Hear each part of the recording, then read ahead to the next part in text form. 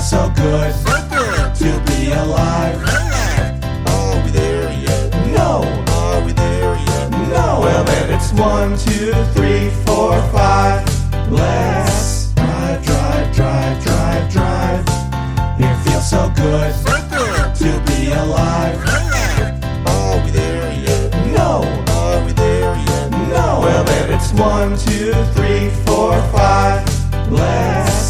Ladies and gentlemen, boys and girls, we proudly present this podcast to you in all its glory. They are the bearded wonders, the twin sons from different mothers. He is Blake. He is Sal. And together they are the Blake and Sal Show. And if you're not okay with that, I have 2 words for you. Stay tuned.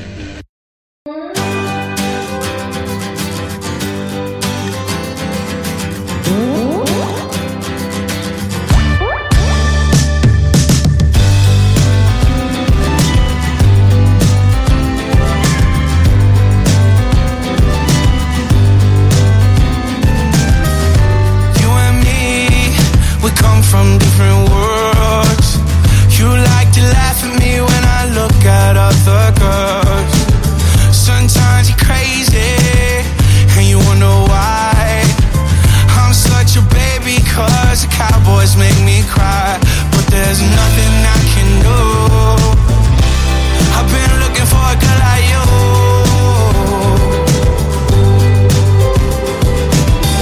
You look at me. Hello, everyone, and welcome to the Blake and Sal Show, episode number 364. I'm your host, Blake, and it is gorgeous here today. I'm loving this because the window's open and the door open. So if you hear your kids in the background, that's why. Let me get on my co-host. First of all, the biggest deal in podcasting, I'm fresh in dog coin to the moon.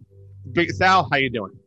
What the fuck was that intro? Just to explain that. That was from a Punishment and Practical Jokers 2 weeks ago. That Q had to drive around doing deliveries with that song with puppets dancing to that song for 11 straight hours. just that 3-minute span for 11 straight hours. Hey.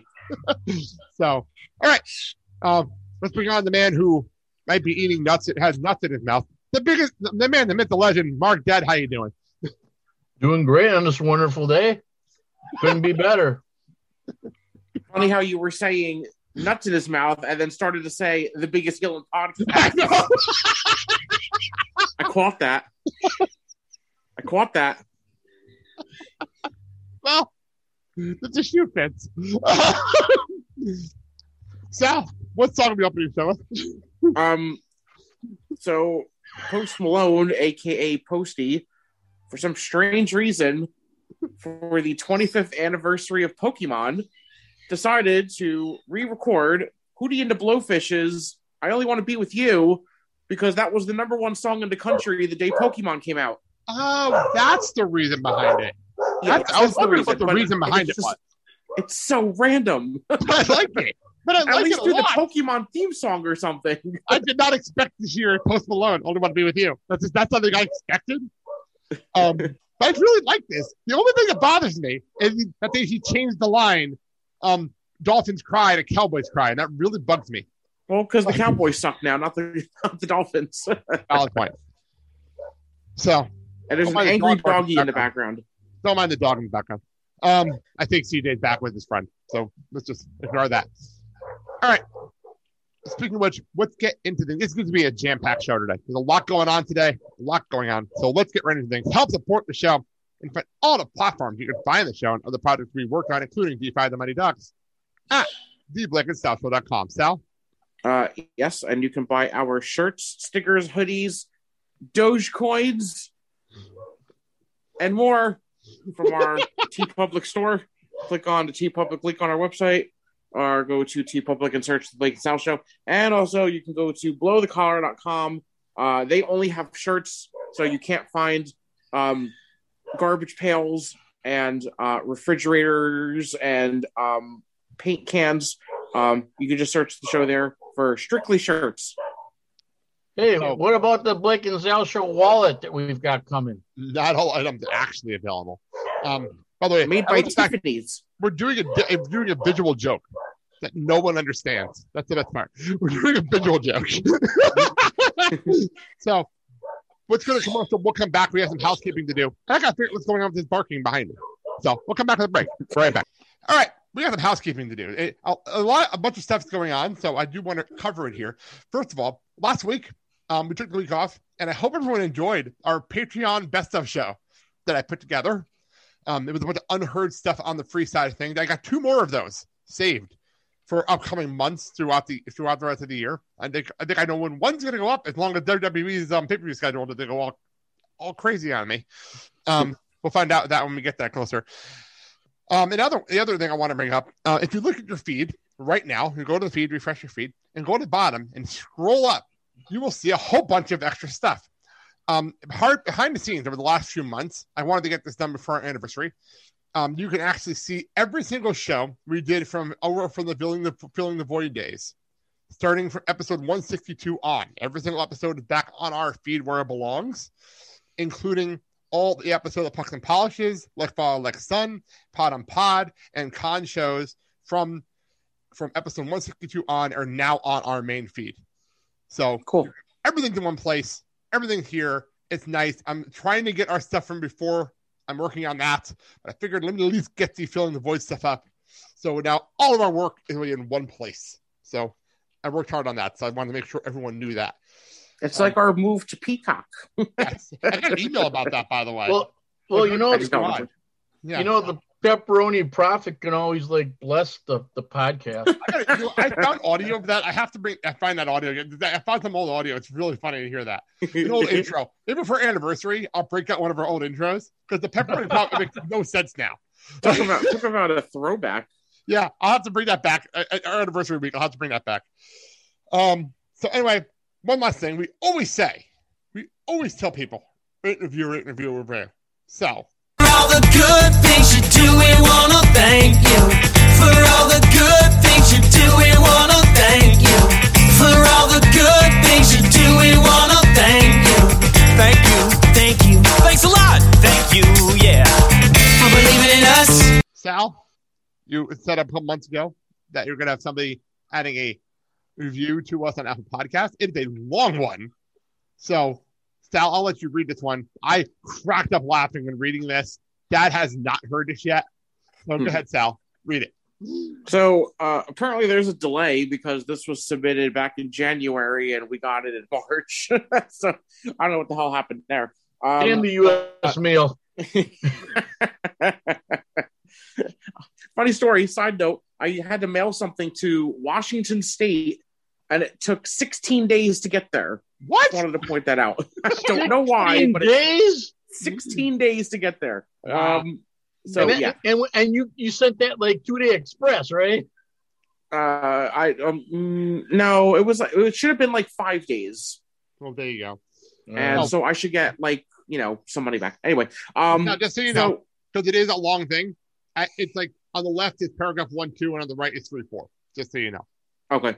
It makes sense as you read it. Go ahead. So we got a 5-star review, ladies and gentlemen. And as I always beg and plead, just give us a fucking review, please. Okay, so, and I quote, first, I would like to put out a warning to all new listeners. This podcast may cause laughter hard enough to make you pee a little. Fact. The combination of random topics and off-the-cuff comments is superb comedy and makes me feel like I'm hanging out with my best friend that I grew up with. The show covers a wide spectrum of topics like movies, sports entertainment, pop culture, yada, yada, yada. The list can go on. This is good if you want variety in a podcast and not the same nonsense every episode. Also a fact. Blake has a contagious personality and will have you giggling from start to finish. In fact, I will like to suggest my own Blake drinking game. Take a shot or chug if your preferred adult beverage whenever you hear the following: Blake laughing or giggling hard. You know it when you hear it. And then when Blake says fair enough, which he does say a lot, you will be warm and toasty halfway through the show. I want to pause a second. At work, I have a friend at work that makes fun of me for saying fair enough all the time. I did not realize that's so much. Wait a minute. I said a lot. Wait a minute. Sal, did he just say fair enough? But I'm just making fun of it. I'm making fun of it. The fact that my best friend It still counts. also makes fun of it. It's funny to me. Continue. Dad is your perfect definition of a father in the Midwest.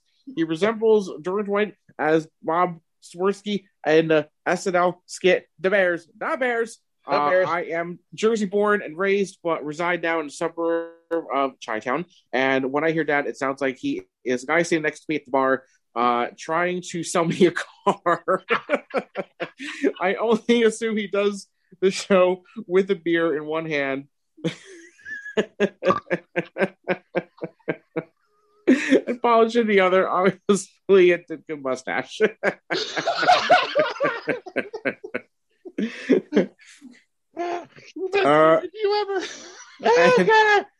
And lastly, Sal is the sunshine after the storm. I feel that dude may be the stud of the show. Thank you very much. Probably in real life, definitely not. His comments and off-the-cuff remarks are phenomenal. A side game to drink along to is to take a shot or a chug whenever Sal says wow or oy vey. I do say oy vey a lot. His sense of humor and reviews movies and shows take cake, cake, I like cake, chocolate cake, no marble. Oh, wait, vanilla icing. And those little chocolate chips that you can't afford anymore because they stopped making them. Damn it, Betty Crocker. Friggin' Betty Crocker. Oh, sorry, got sidetracked. Listen to the show seriously.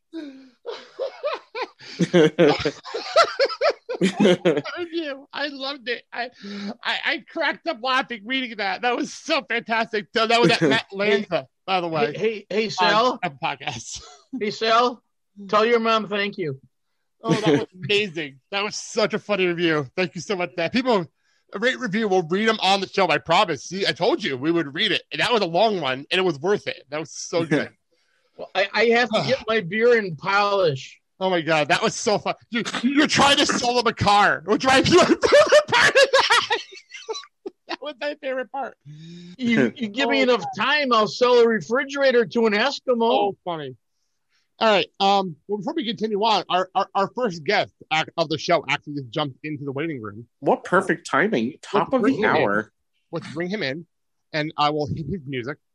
I don't know if he's joining us with video or not. We'll find out in a minute, but I will hit his music.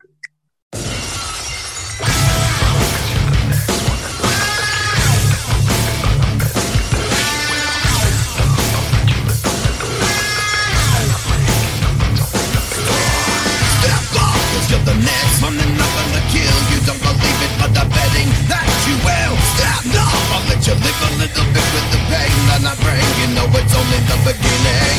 Stop up, cause you're the next one, and I'm gonna kill you. Don't believe it, but I'm betting that you will. Stop now, I'll let you live a little bit with the pain that I bring. You know it's only the beginning. All right, let's bring in the assistant editor from the PW Torch, the one and only Zack Heydorn. Zack, how you doing? I am doing great, man. Thanks so much for having me. Great to talk to you as always. Glad to be back. Yes. Don't mind the barking dogs behind me here. Yeah, I don't know what's going on. He's just happy to see me. That's all. We have two dogs here that are like, apparently CJ came back with his friends and they're barking. And it's gonna be a fun show. We have barking dogs and doors open and windows open, and it's gonna be a fun time around here. So, Zack, welcome to the show. We actually were just getting into our first topic after doing a review. Actually, before we do that, hang on a second. Before we do that, we do have our second guest on the line. I told you at the top of the show, guys. We have a jam-packed show. We have a jam-packed show. So let's actually introduce our second guest.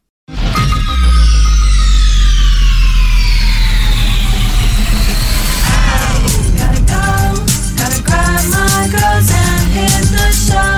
Let them know, gonna blow the crowd up, make them go. I gotta go, gotta grab my girls and hit the show. Let them know, gonna blow the crowd up, make them go. Returning to the show from Bat Minute and Hedwig in Jon Parker. Jon, how you doing? Hey, hello. Thanks for having me. I'm doing great. I'm very, very excited about this pay-per-view. Yes, and we'll get to that in a couple of minutes. How do you like your new music? We had to retire your old music, so we brought some new music for you. That was amazing. I'm into that. I understand why you changed it as well. Yes, I figured you'd like that. I figured you'd like that one a lot. So, yes, we're here. We're about to get into our first official topic. I do want to bring up one thing here before we get to the wrestling stuff. We're about to bring up. In the New York, New Jersey area, fans are allowed in the building. Sal, how did it feel to watch the Devils game last night and actually have people in the building? I'm not gonna lie, it felt weird. I'm so used to like these arenas being completely empty that like actual like non-cardboard cutout people are in the building and like making noise. It was nice. I'm not gonna lie, it was weird, but it was nice. That's good to know. Yeah, it was weird seeing pictures. Like I'm seeing all these pictures. Like here's a bunch of people. Here's the crowd. Like wait, what? What's going on? What's happening? So. I just wanted to bring that up before we went into the wrestling section for our show. So let me hit this, and we'll get into this. We have a lot to get into and a lot to discuss, and like late breaking news as of this morning when I updated the run sheet. So let's do this. Right? On purpose. It's totally confident Easter boy Ric Flair to come on here and say a thing or two. You all deserve this. Under the sea, under the sea. Oh, what a rush. Oh, get later. It's fake. But don't worry, you could have seen the commando. And that's the bottom line. Because Stone Cold said so. Hakuna Matata. What a wonderful phrase. Stop. Listen. Because.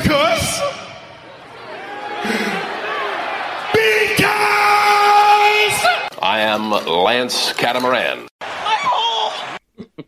Sorry about Sal. That's called I have a blooper wheel at the end of every episode lately, so I'll just throw that in there. I do not mind embarrassing myself in a blooper wheel at the end of the show. Okay. Never do.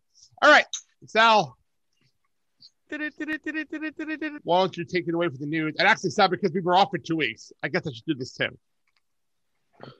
So what did I miss?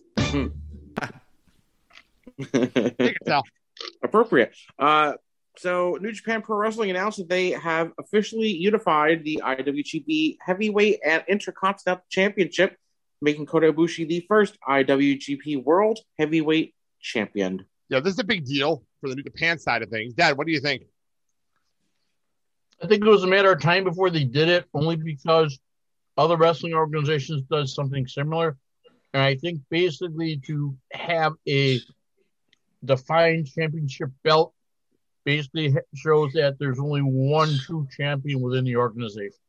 That's true. It's weird that they did this after like Naito had the belt, Evil had the belts, and now Ibushi had the belts. And now it's like, let's combine them. Now let's combine them because apparently he's small. He doesn't want to carry around both belts.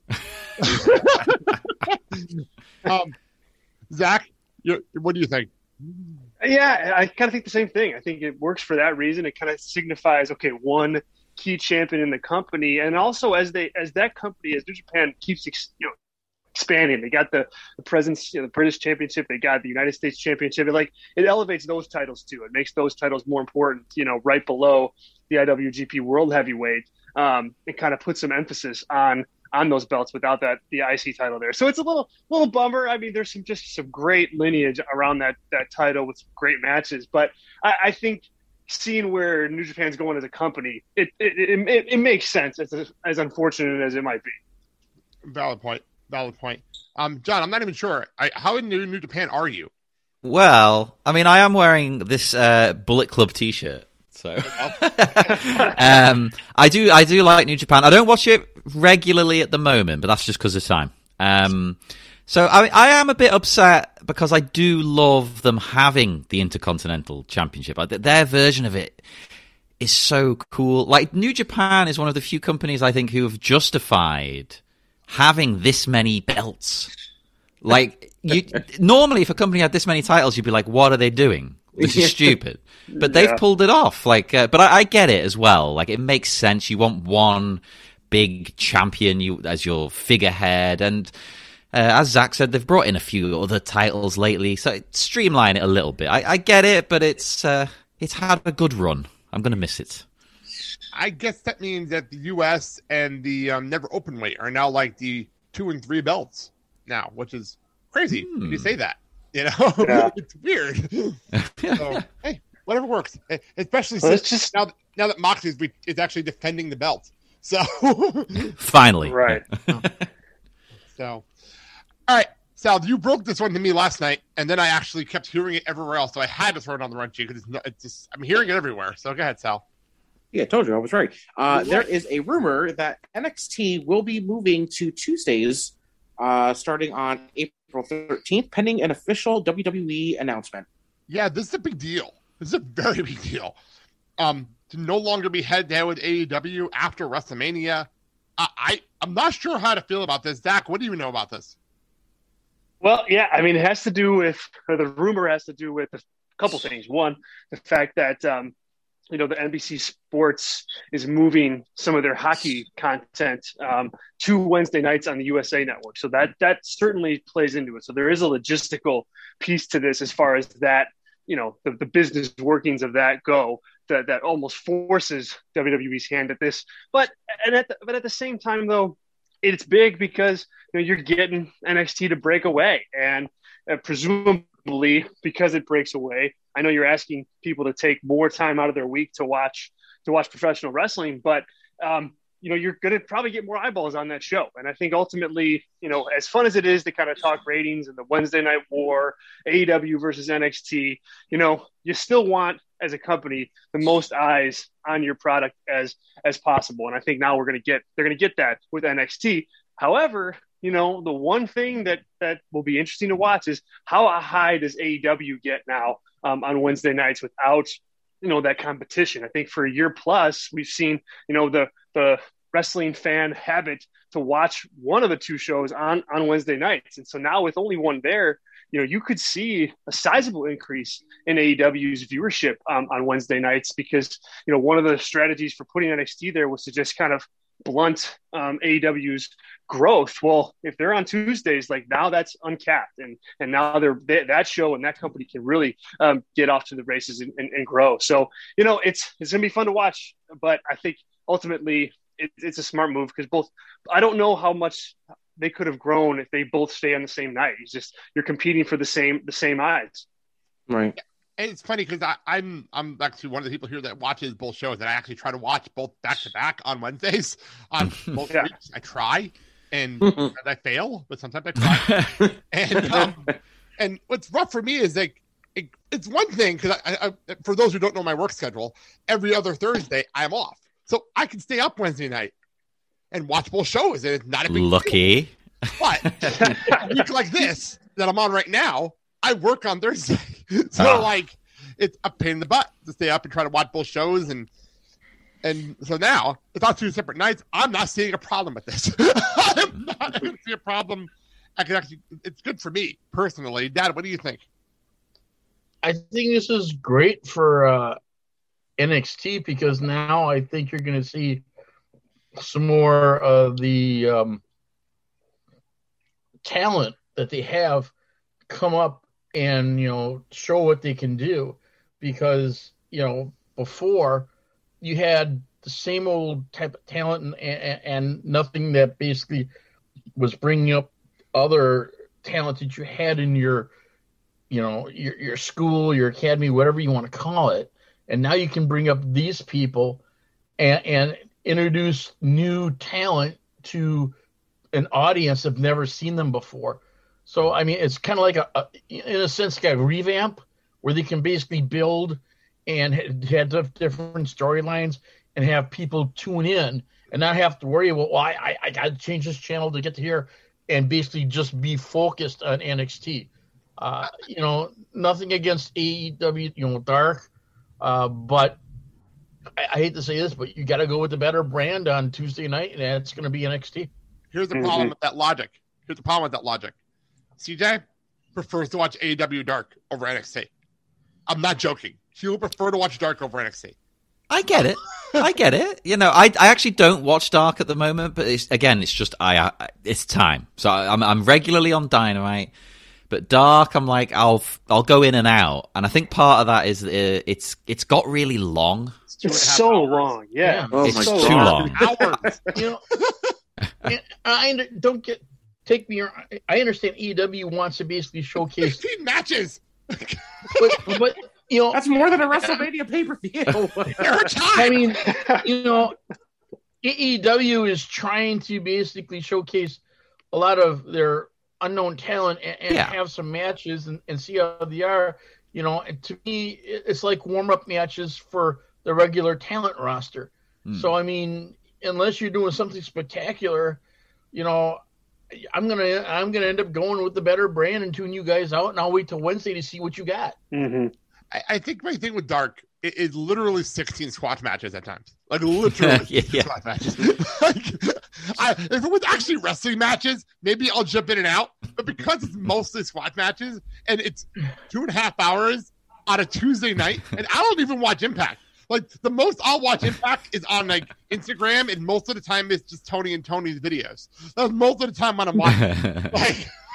But like I couldn't watch Impact right now. So like I don't know. This is like I said, it's a lot, isn't it? Like this change kind of doesn't affect me either. Like it didn't affect you at all, does it?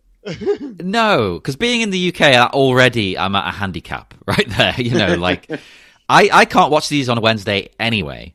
I get up Thursday morning with my breakfast. I put Dynamite on, and then I'll finish it on my lunch break at work. Go. And then NXT's already. It's got like a delay on it now on the network. Like we don't get it the same week. Is that the same over there? Isn't it on Thursdays or something like that? There's like a week delay. Really? Wow. Really? Yeah, so I stopped. Really? I stopped subscribing to the network basically. Wow. But it's some kind of TV deal where it gets shown on our TV and then goes on the network, but I don't have the channel that it's on. Okay. So it's like, oh god damn it! I did not know that. Wow, that's wow. To me, it's dumb. Wow. Yeah, that's weird. I assume that's still in place. That was about a year ago. Yeah, Zach, you're even learning something new today. There you go. Yeah, I know. I mean, I think they got to correct that. To be honest. Yeah, it stopped me watching it all the time. I used to watch it instantly. That was my first go-to.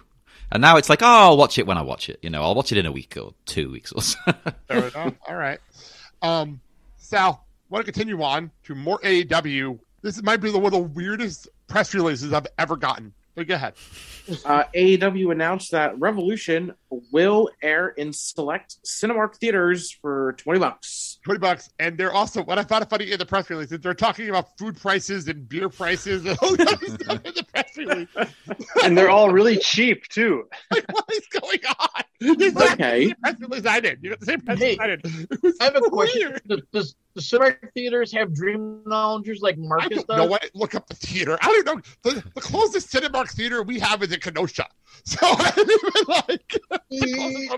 What's a movie theater? I don't even know. I don't remember. It's a debate we're not having today. If we start going down this movie theater route, we're going to lose Dad for a half hour. Hey, Sal, you want to? That's the place where they show movies, but that's not important right now. Oh, yeah. We'll do that another week. I really like this idea. I wish they did this over here. Like, I very rarely have watched pay-per-views with like a big crowd. It tends to be me and like two friends. The two friends I have who are into wrestling enough to pay attention. Other people are like, oh yeah, put it on, and they don't pay attention. So this would be quite fun. I think it'd be good. And if you can get food and drinks, yeah. What I find interesting about this is this reminds me of like, because I remember before pre-network, we used to go to pay-per-views at like B-dubs or like things like that. That's what this feels like to me. Like Romines, we used to go there. What's interesting is that being in a movie theater, it's the uniqueness of being able to yell and scream in a movie theater, which is not something you normally could do outside of like an Avengers movie. Like, yeah. It'd be fun. Yeah, you could just jump up and everything. Like, oh, yeah. What's funny is that's like $30. Maybe we do a suplex. Yeah. What's funny is it's $30 cheaper than pay-per-view. Oh my God! And on a Just 600 remember- screen. You can't the screen. Okay. Sal, continue on. This is one I had to bring up because you were sending me the updates on this. This is funny. Go ahead. The channel A&E and WWE Studios announced 2 shows starting on April 18th. Biography WWE Legends, featuring Stone Cold Steve Austin, Randy Savage, Roddy Piper, Booker T, Shawn Michaels, Bret Hart, Mick Foley, and The Ultimate Warrior. And another show called WWE's Most Wanted Treasures, which is actually kind of interesting, hosted by Triple H and Stephanie McMahon. Yes. It's interesting. The biography show I'm interested in. I'll definitely watch that. I'm interested, and I've heard this on other podcasts, how much of this is going to be WWE history and how much is actually going to be legit history. So that's just it. That's where I've got not an issue because I'm going to watch it too. But like the first thing that screams in my head is like, okay, yeah, great talent list. Like, that's a great group of legends to do these biographies on for sure. But with WWE's like transparent involvement in this, like you're not getting any of the juicy stories, the juicy details, like or even like maybe even the real stories here. So I it's gonna be a fun little watch, but I just kind of think you just don't know what you're gonna get, right? I can't wait for 1 full hour of them trying to pretend the Ultimate Warrior was a good person. I cannot wait for that. Exactly. Right. Well, and how are they going to deal with the fact that they hated each other for years and years and years? Are they going to bring that up, or just sort of sweep it under the rug a little bit? Like, yeah, there was a falling out. We're going to ignore that. I think that. I don't know, and it's weird. Like, I can't imagine them doing like a fully truthful one of Randy Savage, of Shawn Michaels, of Bret Hart. Like half of these. Well, I mean, if you look at the A&E channel, A&E did regular biographies on celebrities and politicians and things like that. It was done well, and up to the point where they didn't want to get into things that were controversial. So now they're doing this. So, and the question that Zach brought up and John also is, how much of this is heard by WWE or not? I mean, let's face it, when you get into Randy Savage and things with Elizabeth, and all of a sudden now you got to talk about Lex Luger and that situation where she died. Are you going to basically play that out, or are you just going to kind of like say, okay, you got divorced from Elizabeth and we just move on? Or they're going to say, or the Montreal Screwjob. If you want more intro, go to Dark Side of the Ring. Yeah. Watch that first, then come to this. I think we're kind of burying the. I think we're burying the lead a little bit here too. It's like I think you're starting to see, not starting to see because they've been setting it up for a long time, but you're starting to see like WWE as a company deploy all this content in so many different directions. Like that's the story with this. I mean, it's if it's not this show, though, I mean, they got another show with the memorabilia. I mean, they're just like churning out so much stuff that's rooted in just years and years of history and these characters. And, it's like, what won't they monetize at this point in time? It really is something. That's a very good point, actually. Because what we need is 3 more hours of WWE programming on top. There's not enough. On top of all the other wrestling programming and Young Rock and other shows. Like that's what we need. More programming.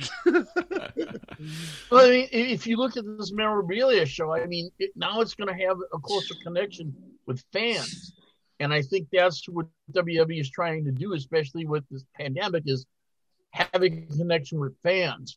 And let's bring the fans into this, and let's put a show on for the fans that they'll watch and say, well, if this person has this, I want to see what someone else has got. So, it's about bringing fans in, and I think this will be great for them, especially after the pandemic where you weren't allowed to bring fans in and didn't have that interaction. What I'm curious about what the Most Wanted Treasure show is, when was it filmed? Because like I remember hearing about this like 2 years ago. Like I remember us talking about it on the show like 2 years ago. And then it kind of went wayside, and I figured it got buried with the pandemic. I figured that's what happened here. So I'm curious, when this was filmed? Was it filmed pre-pandemic? Or was it filmed during the pandemic? Like, when was this filmed? I'm very curious. It's got to be before, right? You couldn't do it during. That sounds crazy. I don't know. I have no clue. Because I keep saying that, but like, we're me and Mandy obviously watching Practical Jokers and Misery Index. And if you watch the Practical Jokers right now, you can literally watch the show. It's filmed during the pandemic. It's filmed during. So like, it's weird. And it's actually funny if you watch it and you watch Sal's beard. It changes bit by bit depending on when they film the show. You can tell. It's really funny. No. But anyway, it was filmed during the pandemic, so they could do that show. There's a good chance that we wear masks, you could do this show. So it's weird. Yeah, it sounds like a really cool show. I'm on board. I'll totally watch it. Yeah, I am too. I grew up buying the figures and everything. So as long as there's like this Hulk Hogan figure is worth $20,000 or something, I'm interested. Fair enough. Or we're going to a place where someone has Andre the Giant's boots. Whoa! And ironically, they were seen on Young Rock. I was a huge fan of comic book men, so I will watch this show. I'm just throwing that out there. Okay, Sal. Last news that broke literally yesterday. Go. NWA announced that they will be moving to Fight TV, which explains their whole YouTube channel shutting down. Starting with their Back for the Attack pay-per-view Sunday, March 21st, and Powerrr returning Tuesday, March 23rd under a low-cost subscription bundle.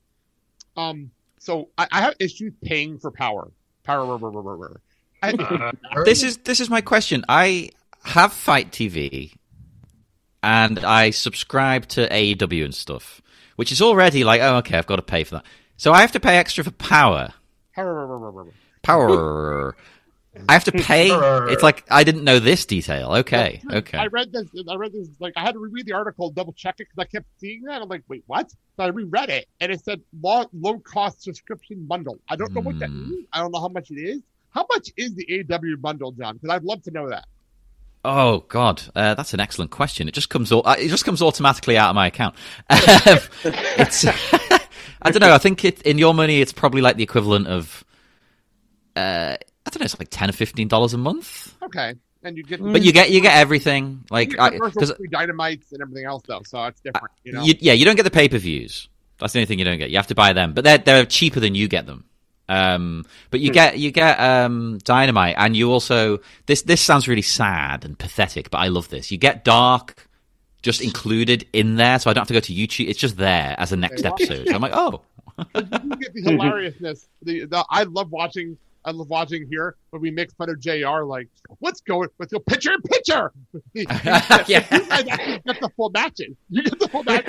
Yeah. You get it, and some of the best stuff happens in those picture-in-picture moments. JR just goes crazy.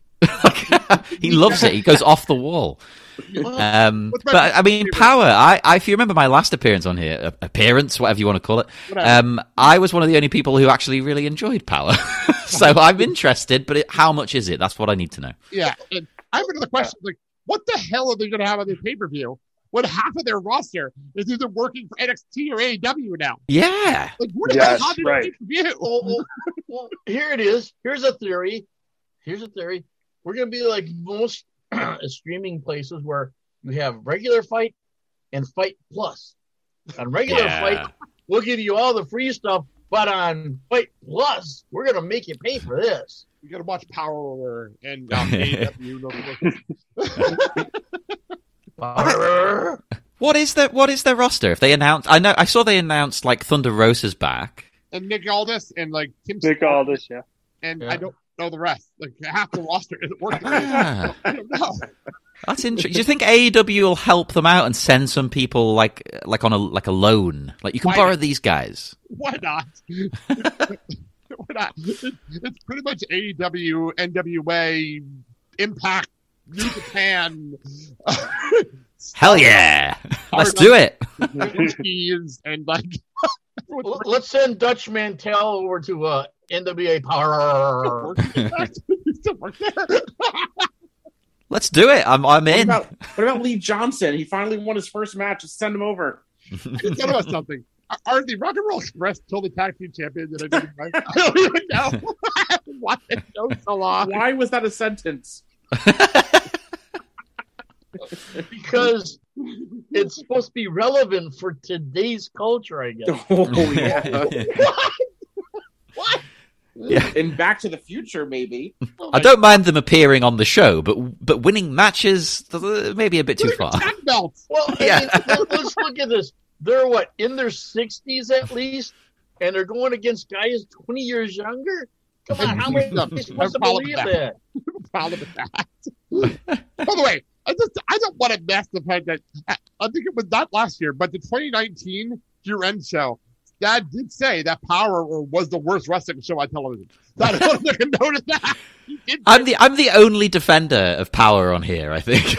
I enjoyed Powerrr too. Now I don't know if I'm gonna you should have to pay for it, but hey, it was a good little quirky little show. I think it fit for my taste. Yeah, it had its own vibe. It wasn't copying anything else except itself from the past. And the other thing I do want to say is I found out Into the Fire will be coming back as the intro.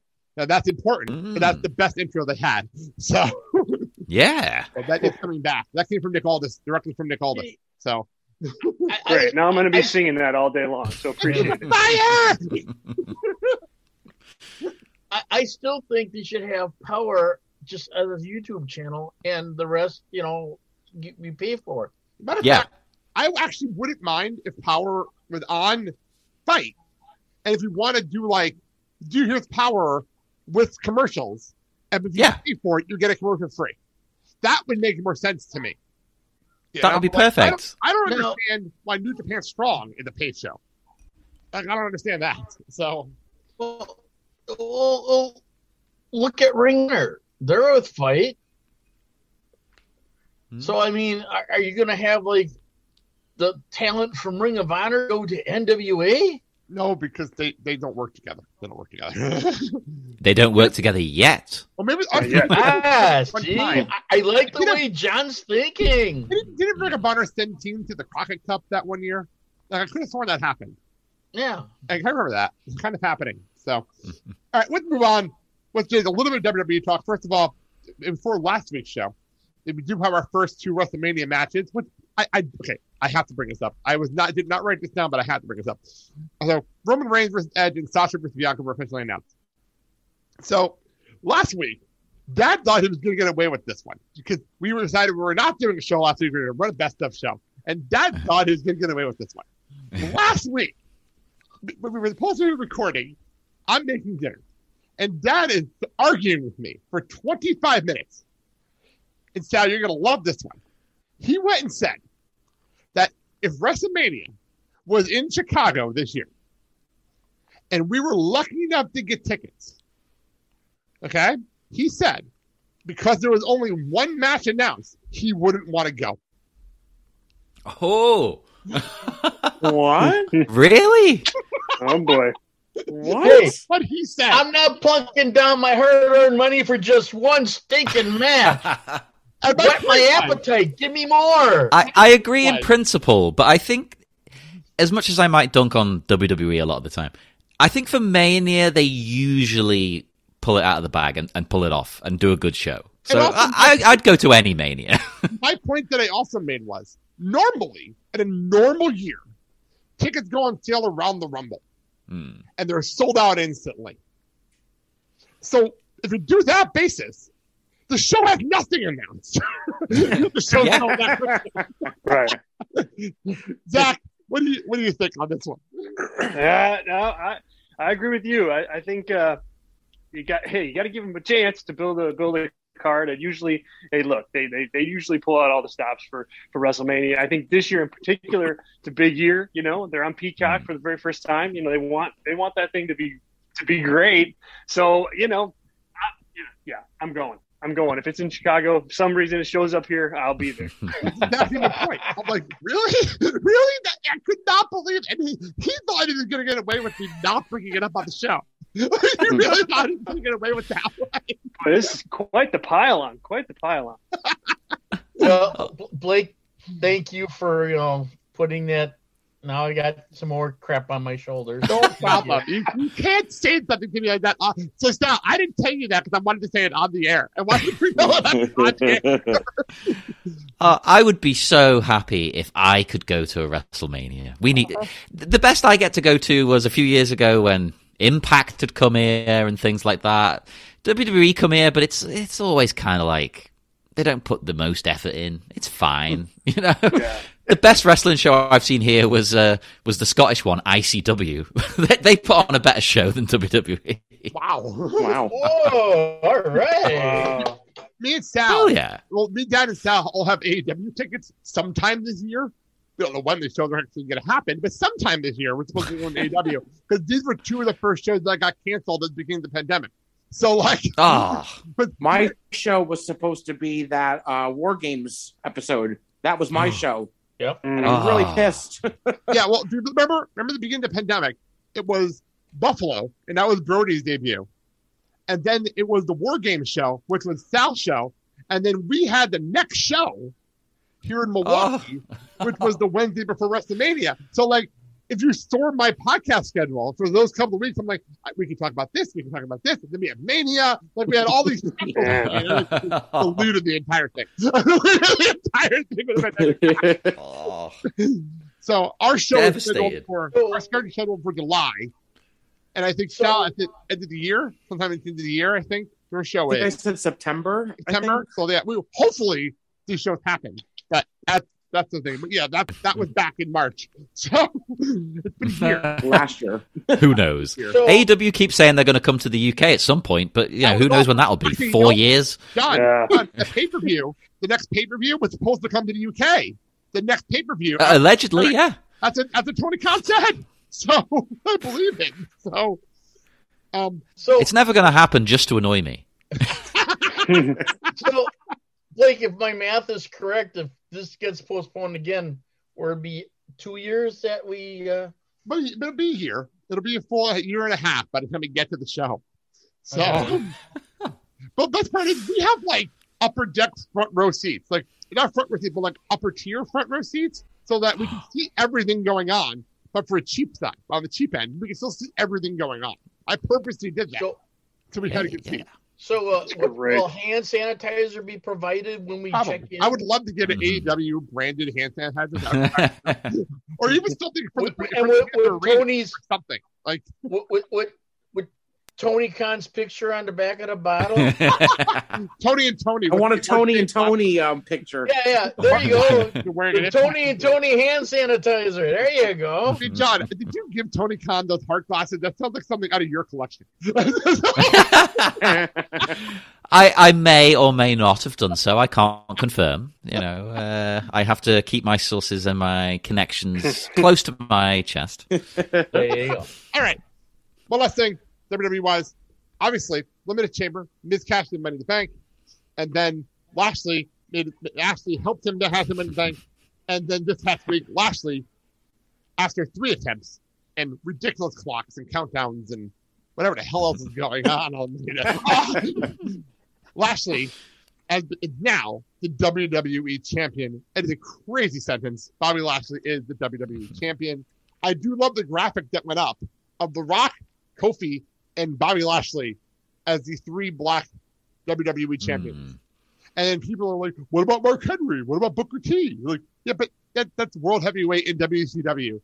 It's not the WWE championship with the lineage and everything else. So a lot of people got to realize there's a history with these belts. John, Bobby Lashley, WWE champion.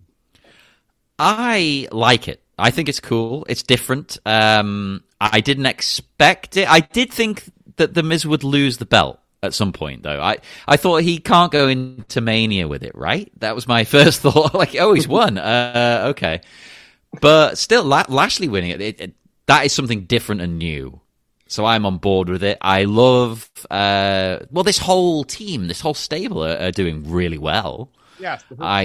Yeah, they're great. So I'm fully behind it. I want to see what he's got, because they never sort of gave him a really good run last time, and it was only recently he was bloody getting stuck in that stupid storyline with Lana, really. What was that, like a year ago? A year and a half ago? About a year ago. Just before the pandemic. Before the pandemic. So they've redeemed him and made him tough and scary again. They really, really have. They've come a long way. Zach, go for it.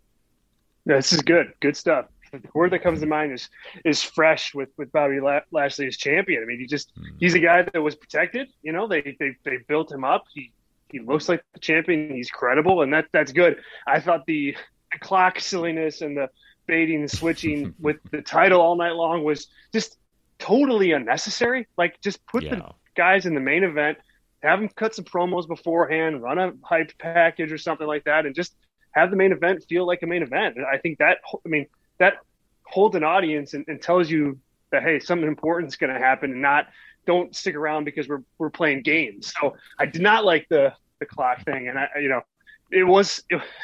unfortunately it was successful in holding the audience once you looked at the ratings. So I wonder, if we'll see more of that kind of stuff moving forward. No. I hope not. No. But WWE doesn't usually tread lightly when they find something that works. So we'll see. But I like Bobby Lashley as champion. I think the Hurt Business finally was something that clicked for him, and MVP, really brought out the best in him, and together, they shine, and really, like, through the pandemic and through like this kind of empty arena era of WWE and of wrestling, like they're near the top of the mountain in terms of people who have succeeded and really thrived during this time. And so I think that says a lot, and the prospects of Bobby Lashley versus Drew McIntyre at WrestleMania are also intriguing. So I thought the means to get there was a little silly, but the end result was spot on. Yeah, I do agree with that. Now, Sal, you were watching with me. You dealt with all the weirdness as the night went on, but Bobby Lashley is champion, and you were ecstatic. I saw you on Twitter yesterday talking to people. So go ahead. Yeah, I'm super happy. He deserves it. He deserved it years ago. He needed to be a champion, and he needed to be the champion, not just like an Intercontinental or US or whatever. He has proven time and time again that he is reliable. He puts in the work. He looks great. He's just, complete 180 than where he was at a year ago. He needed that vindication and that end game of being WWE champion. And like I joke around, he had to suffer through that terrible, terrible, terrible Lana storyline. This was his reward for doing that and not like walking out and quitting. That's probably what it is, literally, isn't it? Like, you put up with so much. We're sorry. And he made you a badass. He made you almost accidentally made you into like the biggest badass in the company. Like, this happened, but he is literally the biggest badass. Dad, so Monday night, Dad had a church thing, so he missed most of Raw. So he missed like all the fun stuff of us dealing with the clocks and all the stuff. So when Dad got home, I had to quickly explain to him what the hell was going on and why it was a big deal. That now it's almost the end of the show, and we're dealing with this championship match. By the way, Dad, don't worry. And by the way, Instagram people, you'll see a picture. I'll freeze frame the Snoop jumping up on Dad. That was adorable a minute ago. I'll freeze that, put it on Instagram. Doggy. So, Dad, your thoughts? I was able to see when I got home, like the last 40 minutes, and I kind of figured with stuff that Miz was pulling his own regular shit with the help of Jomo. I look at it this way, with the situation with that Miz created, it was only a matter of time before they would put Bobby Lashley a belt on him that he rightfully deserved, working hard for. I mean, and look how his character has developed, especially when you had the match between him and Braun Strowman. Now, everyone thought that Braun was going to be the one to basically have the belt back on there. There was rumors about that, but I'm glad they put it on Bobby Lashley. And, the almighty fits it. You got to figure out a person that's going to defeat him, and it surely was not The Miz. My other thing is, when he ranted the Shane about how much of this was scripted and how much of this was him being personal, saying, I want to be at WrestleMania, I'm not going all this. I think some of it was him ranting on the company. Miz? And if you look at Shane's face, it's kind of like, he took a step back and said, looking like, oh, I didn't expect you to say this because that's not what's in the script. You know what's funny? A couple of moments like that happened on Raw. And I have a feeling that I've been loosening the reins a little bit for certain people because I did not expect all of a sudden MVP is pissed at Miz for what happened the second match, the second time around. And all of a sudden he's like, Shane, this is bullshit. I'm like, wait, what? I'm watching Dynamite all of a sudden? I'm like, where did that come from? Like, wow. So unexpected. Like, wow. I popped out of my seat. I'm like, what? Oh my God. I was literally texting Blake something completely unrelated, and I literally stopped in the middle and just said, oh my God.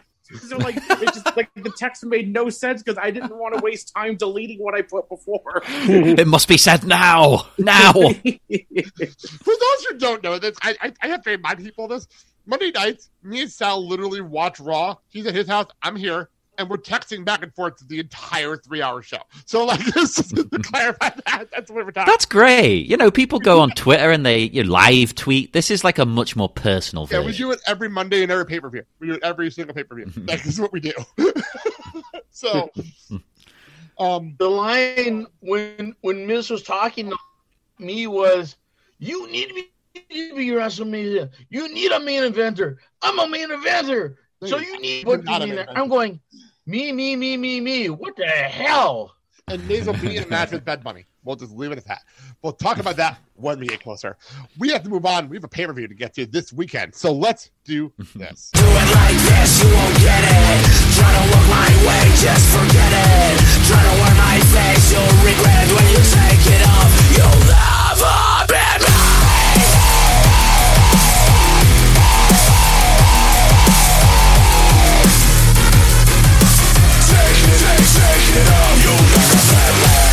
So before we get to the pay-per-view, I'm going to throw it to the audio from the Cody Rhodes media conference call that took place on Wednesday. So let's throw it to that, and then we'll come back from commercial, and we'll get into the pay-per-view. Thanks to everyone for joining us. This is a tradition, obviously, before the pay-per-views, and obviously, as also is tradition, with us today is Executive Vice President of AEW, Cody Rhodes. So here in a minute, Cody is going to be available to discuss what to expect tonight on Dynamite on TNT, the incredible matchups we have in store for Revolution on Sunday night, as well as the current state of AEW. So without further ado, let's now turn the call over to Cody for some opening thoughts, and then we're going to open your lines for questions. Cody? Hey, everybody. As usual, it's been an honor for us to continue working and helping to provide a bright spot for fans in these difficult times. I, of course, am looking forward to my match tonight with Shaq and Red Velvet and Jade on Dynamite. And I'm also looking forward to talking about Revolution, the second iteration of Revolution. It will be nothing short of spectacular. You have the AEW Women's World Championship, the AEW World Tag Team Championship, a street fight featuring Sting, the face of the Revolution ladder match, which I am in, big money match, Casino Tag Team Royal, Battle Royale, and then, of course, the AEW World Championship contested between the champion Kenny Omega and Jon Moxley, exploding barbed wire death match. And always, I love talking to you guys. It's a special part of my day. I get very excited about this when we get to do it. So let's just dive into the questions and get rolling. Thank you, guys. All right, Cody, thank you very much. So here's what we're going to do. I'm going to call on Connor Kissy from Comic Book first, and following Connor will be Stephanie Francone from Steel Chair. So, Connor, the floor is yours. Well, thank you, Cody, for doing this today. Really appreciate it.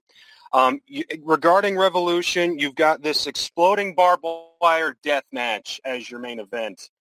I'm just curious, how do you feel about death matches, and what do you think their current role and place in modern pro wrestling is? Well, I think with a lot of things, AEW, death matches have a certain identity that's already been given to them. If you look back at, FMW and explosion matches that happened in the past. If you look at what Terry Funk has done, and then even fast forwarding to Matt Tremont today in this era, those are nice parallels. But anything that involves Kenny Omega is going to be unique in a sense, and it's going to have its own identity. And obviously, being under the AEW umbrella, I'm having to speak very vaguely about it because I've only seen the barbed wire that's starting to be wrapped. I don't have a clue how the explosions will work. I'm just as on the edge of my seat as everybody else is about it. I think, to me, the most important thing is the title itself, and that it remains in proper hands. As people know who have followed the product, from a creative standpoint, Jon Moxley a little bit screwed out of his championship. Well, a lot screwed out of his championship, and what a wonderful reign he did have. Kenny Omega returning to form and the cleaner kind of reemerging on the scene. No pun intended, it creates a very combustible and dangerous environment. This match would be going on last even if it wasn't for the world title because it's incredibly violent. Viewer discretion advised on a death match like this, but I'm just as curious as everybody else. All right, thanks, Connor. Thanks, Cody. Okay, Stephanie Francombe is next, and we're going to follow Stephanie with Jim Barcelone from the Miami Herald. So, Steph, you're up. Hi, Cody. Hello, nice to hear from you again. You hear me? I can hear you. Okay. First of all, congratulations for the little girl to come. It's fantastic news that was announced on TV. I want to tell you about the big Paul White. Sorry. It was a surprise for many of us to find out that he was now a member of AEW. Can you tell me more about how things happen? And also, do you want to have more, I would say legends, but people with that experience like Paul can have, more people like that in AEW? Thank you very much. Oh, thank you very much for your question. Paul White is a big part of my career, as some of you know, and then people who have kind of studied our industry. We were involved in a WrestleMania together, and that will always bond you in a unique way. The Paul White that AEW is getting is extremely, extremely motivated. I can tell you, there wasn't a long negotiation process simply because he wants to be here, very much so. And he wants to be here in a different capacity as far as announcing and commentary goes with Elevation. I do think there's a match, R2, R3, or 4, and that's just me personally because I know he's able to still go at a high level. But from a management standpoint, I'm most excited about him just being in our locker room and being seen, because we have so many young people who are now all of a sudden famous. Nobody knew who Britt Baker, Sammy Guevara, MJF, or Ricky Starks really were a few years ago, and now they are emerging on cable and across Warner Media, and they're the future of wrestling. They're all very important to me, and someone like Paul, not unlike how Sting has been, someone like that is really good to keep people grounded, to keep things in perspective. Paul White has more to give, and he's going to give it, and he's going to give it at AEW. So I'm very excited to see that. Thanks, Stephanie.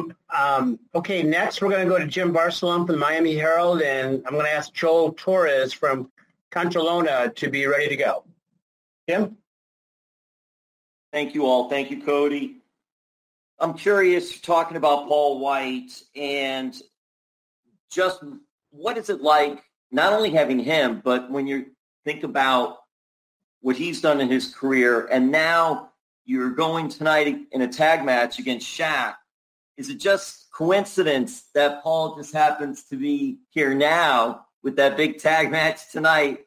There's some history there between Paul White and Shaq. And what does it mean to have Shaq with AEW and having some people like that? You've wrestled Stephen Amell as well.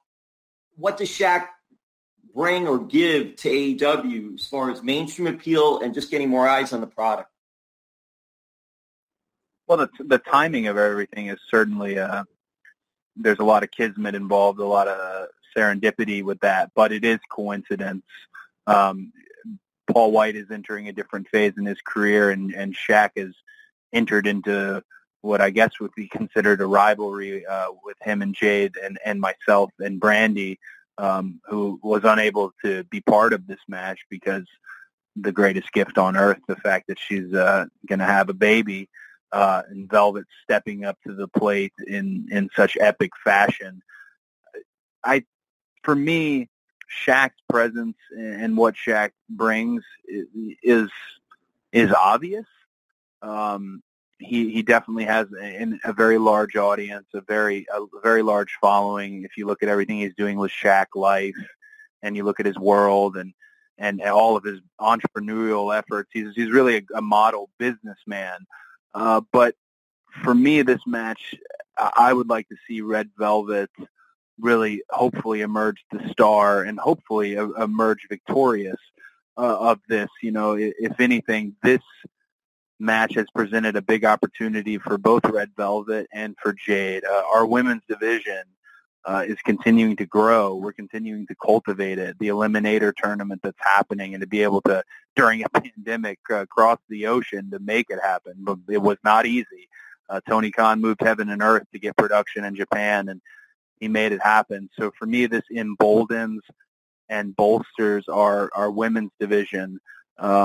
You know, I'm not going to say anything mean about Shaq because he's entering a different world. If I was to step on the court and play horse with Shaq, it would be a joke. And I hope he's ready. I know he trained, and he's trained near me, but we'll see. I don't think he's got enough gas in the tank to compete with me. All right, thanks both. And now, as promised, I'm going to go to Joel Torres from Contralona, and John Alba from Spectrum Sports. You will be next. Joel. Hi, Cody. How are you? So great to meet you. Oh, very nice to meet you, too. So, Cody, talking about Red Velvet and your match tonight against Shaq and Jade Cargill, and obviously Red Velvet being a Latina wrestler, you know, you guys in AEW have shown a lot of importance to the Latino pro wrestling. How important is for you to have a Latina wrestler like Red Velvet by your side tonight on this match? I think it's just a beautiful thing as far as to have diversity in your locker room and diversity in your space, and to put it out there and it be excellent content. Some of you may know, people who have studied the business, it used to not be that way because promoters were really adamant about only having one of a particular demographic or even a minority, and they would try to almost make that a gimmick to a degree. And this is years and years and years ago. I'm not talking about anybody currently.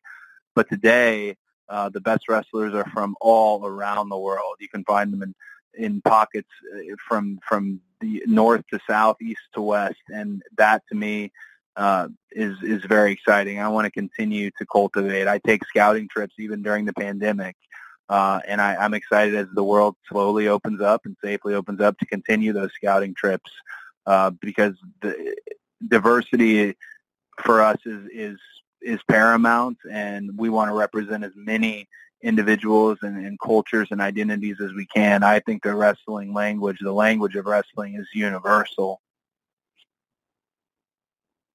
Thanks, Cody. John Alba, you're going to be next, and then following John will be Amy Nemedy from WrestleJoy. So, John, floor is yours. Thank you very much, guys. Cody, first off, congratulations to you and Brandy on the baby. Very exciting stuff. Believe it or not, it has been pretty much a year that we are in the middle of this pandemic era of pro wrestling. And it really felt like AEW was on the verge of breaking through to another level with Blood and Guts coming up and the debuts of Brody Lee and Matt Hardy, and then everything shut down.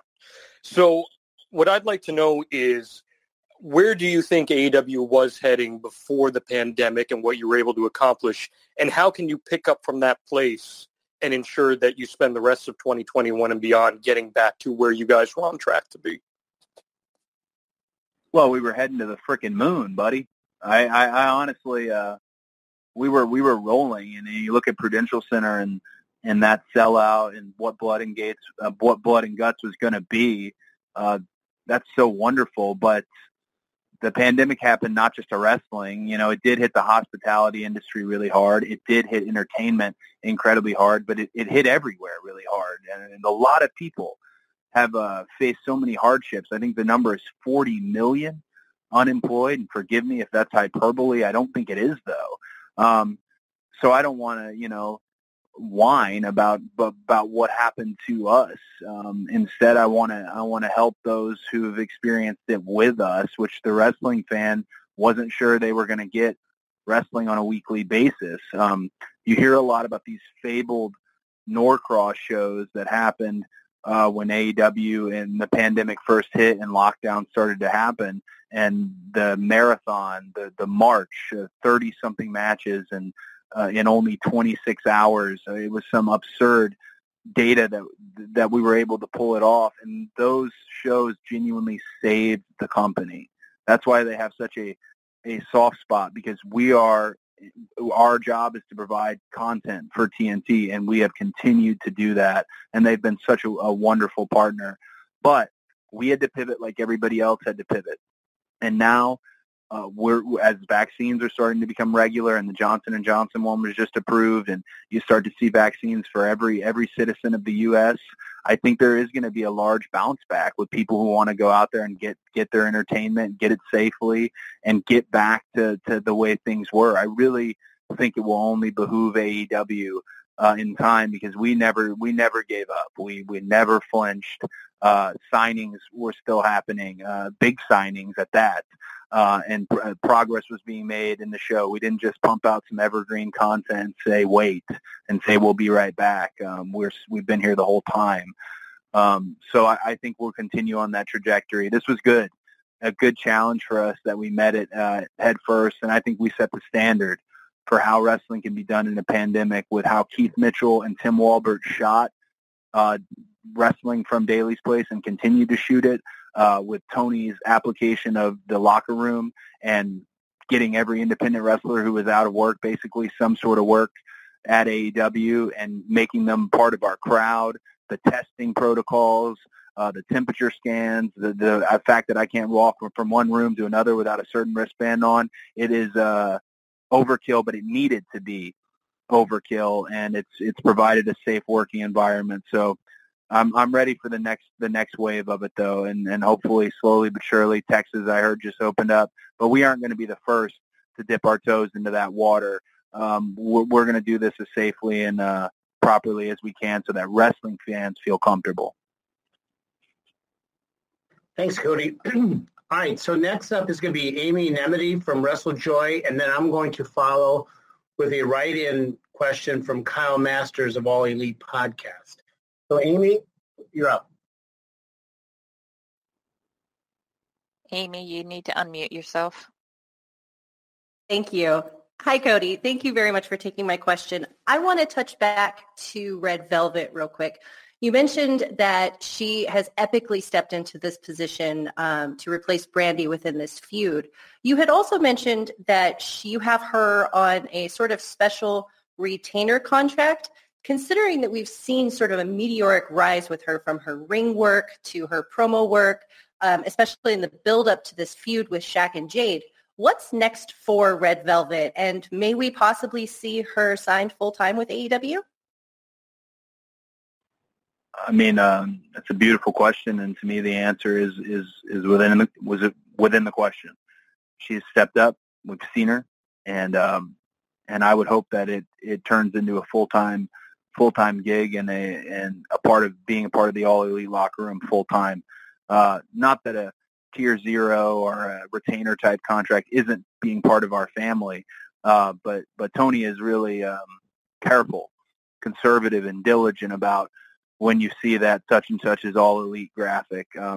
He really wants to make sure that that's somebody in it for the long haul, somebody there for the future, and I think that's a big part of today as well, specifically Red Velvet, and looking at her, and she went from being a replacement to she's not a replacement at all. She's changed the makeup of the match. So I kind of want you to ask me that same question in 24 hours. I think she's going to kill it, and I think she's going to hopefully become part of our family. I don't mean I could be talking complete nonsense in this moment, because I bet you I'm going to look at a legal memo here in a second, and perhaps we already signed her, but I'm pretty sure I'd like to advance things with her if all goes well tonight and if she's able to execute when the red light is on. Okay. I'm going to ask a question on behalf of Kyle Masters from All Elite Podcast, and then following that will be Stephanie Chase from Digital Spy. So, Cody, the question from Kyle. The AEW Women's Tournament has been a great success so far in fan enjoyment. Most of the tournaments have been very well received in AEW since its inception. Are tournaments now becoming a staple of AEW? Will we see more in the future, especially on Dynamite / PPVs? And will we see the American Nightmare in more of these in the future as well? Oh, tournaments are absolutely part of what we do.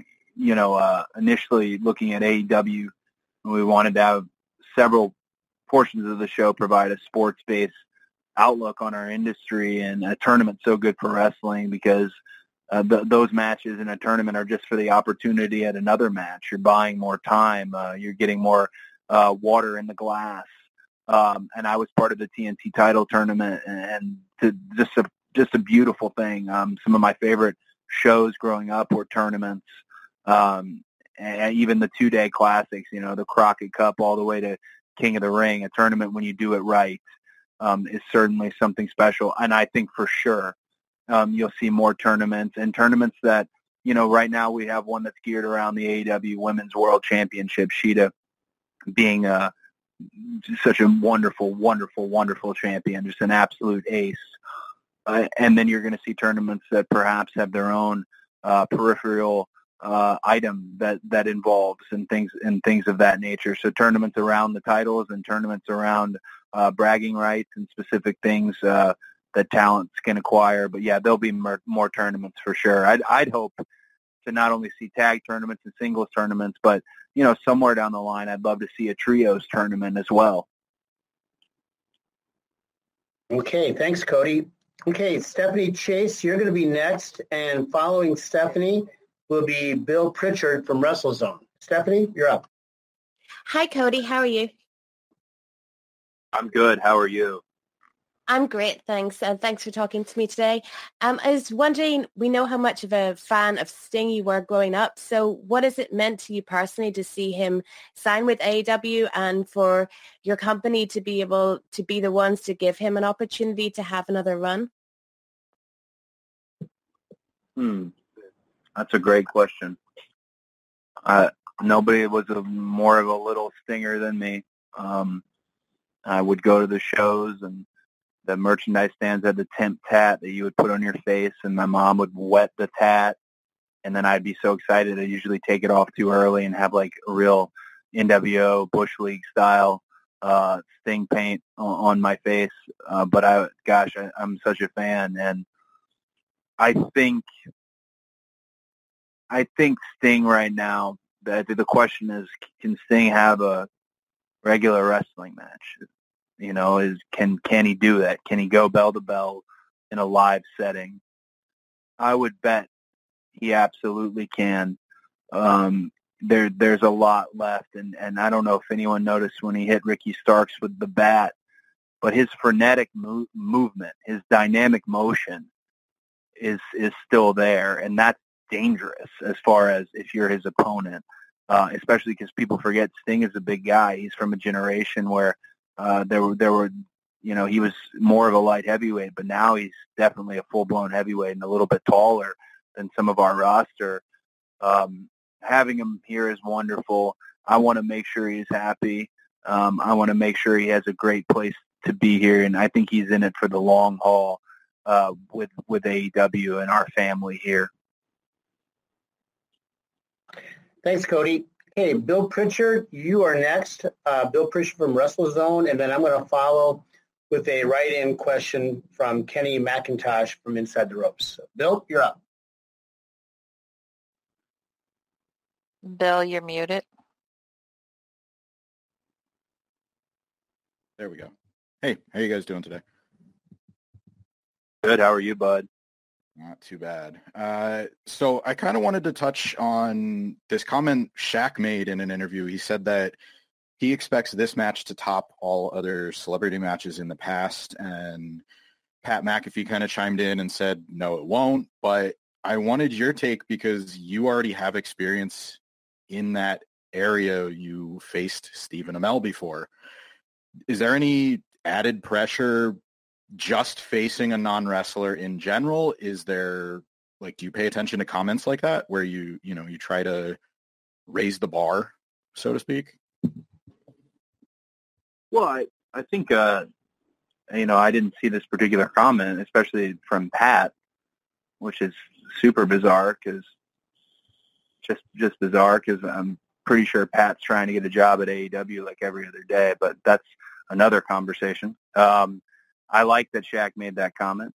I stand by that comment myself. I'd make the same one because you have to continue to raise the bar, and you can't there's a lot of old veteran wrestlers who have these opinions on how you're supposed to do a celebrity match.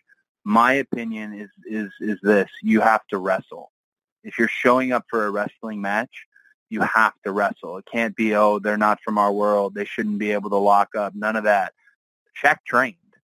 I never trained with him, but he trained for this. So I anticipate he's going to know his way around the ring to a degree. Now, he doesn't have the experience that I have for sure, but if he did train, and we're talking about a multiple-time world champion in the NBA, we're talking about a former MVP, that athleticism is once-in-a-lifetime athleticism, which is where I would be confident in saying hopefully it is the best celebrity match of all time. Because if he did train and he is the man we know that is Shaq, then by all means, I hope we can set a new standard and raise that bar and not only set a new standard, but perhaps give a different outlook on what a celebrity or crossover type match should be.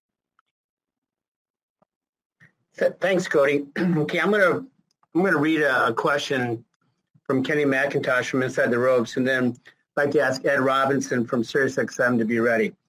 So from Kenny McIntosh, with the story from Wrestling Observer that NXT will be moving to Tuesday nights, can you talk about the strategy you guys have had from the start and focusing on what you guys are doing and not reacting to the other show? And how excited you are at the prospect that people might not have to choose a show anymore and have AEW as the sole destination on TV for Wednesday nights?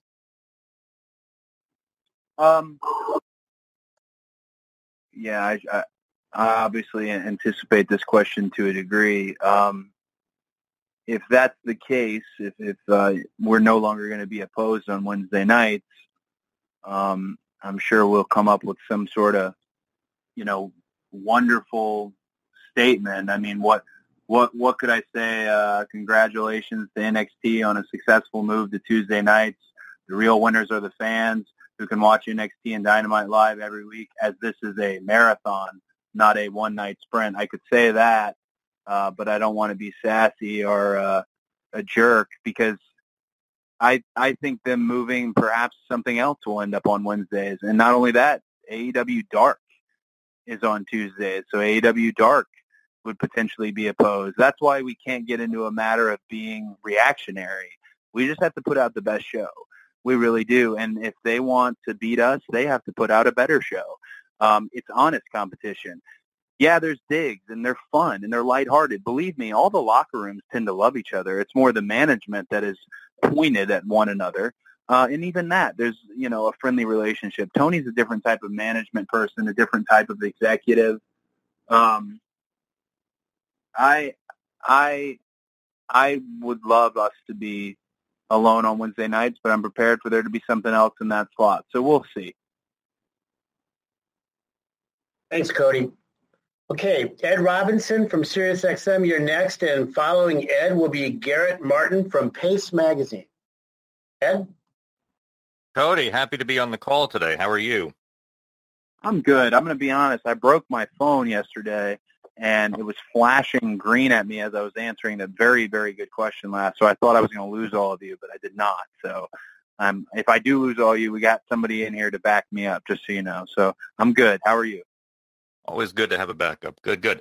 While we're on the subject of other promotions, with the announcement that the NWA will be relaunching later this month with a pay-per-view and the return of its weekly show, what will this mean moving forward for the working relationship between AEW and Billy Corgan?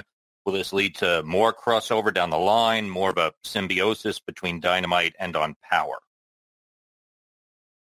It could. It absolutely could. Tony really is, as he's dubbed himself, the forbidden door. If you think it's not an area where we can tread into, he finds a way to tread there and do it peacefully and coexist well. I definitely think we'll see more cross-promotion potentially with the NWA or with Impact or with New Japan or AAA or a myriad of companies. It takes trust and it takes time, and when we bring people in, we always try to treat them better than we treat our own almost when it comes to having our guest wrestlers, our guest luminaries, our guest bookers and promoters, things of that nature. So I'm glad to see NWA still moving, Billy's still moving forward with the project, and I'm sure you'll probably see a little bit of crossover, a little bit of fun crossover. All right. Thanks, Cody. Okay, Garrett Martin from Pace Magazine, you are next, and following Garrett will be Tim Battle from iHeartRadio. Garrett?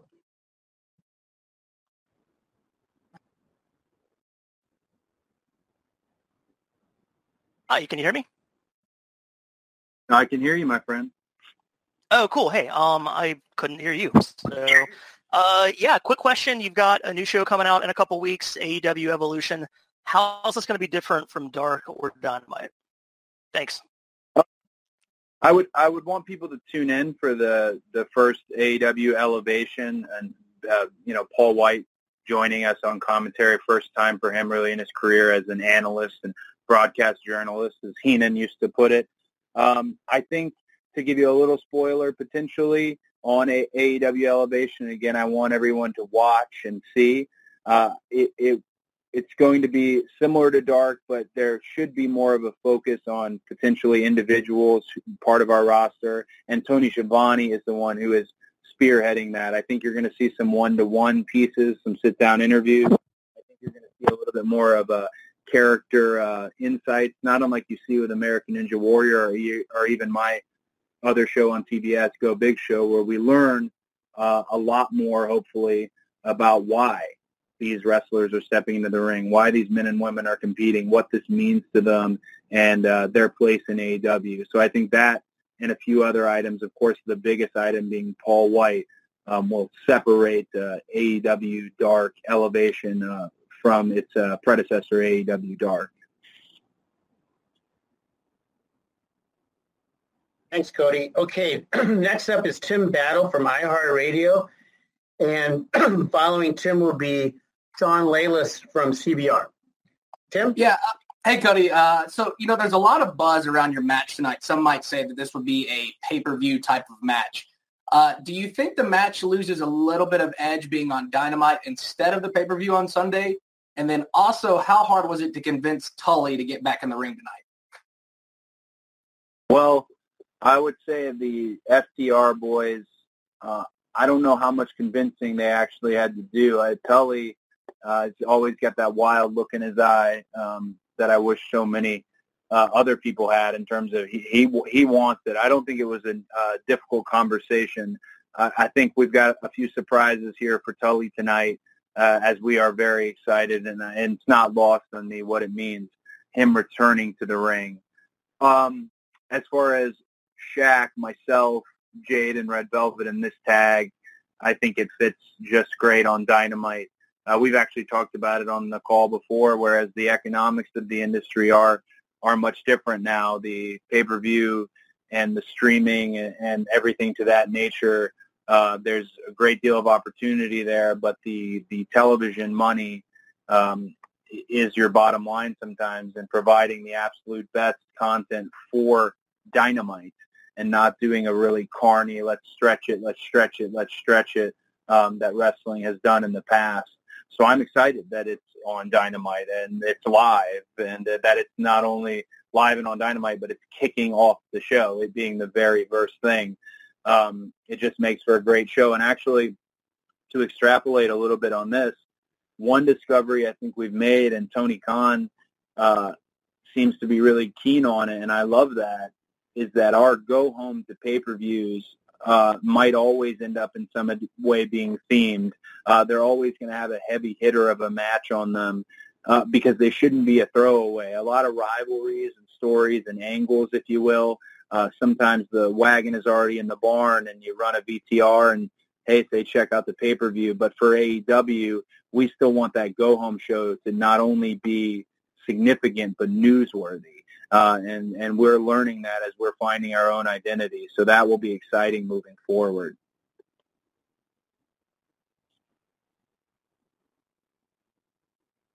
Thanks, Cody.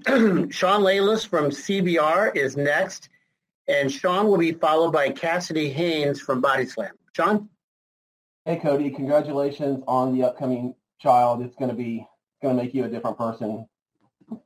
Thank you. My son, he's 11. He became a wrestling fan because he saw you, your brother, and your dad in a Scooby-Doo movie.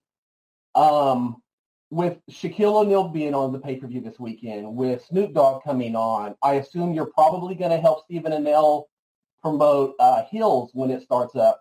What is AEW's stance when it comes to crossing over with non-wrestling to bring in fans who might not have watched it before, or maybe bring back fans who used to watch in the past using the crossovers?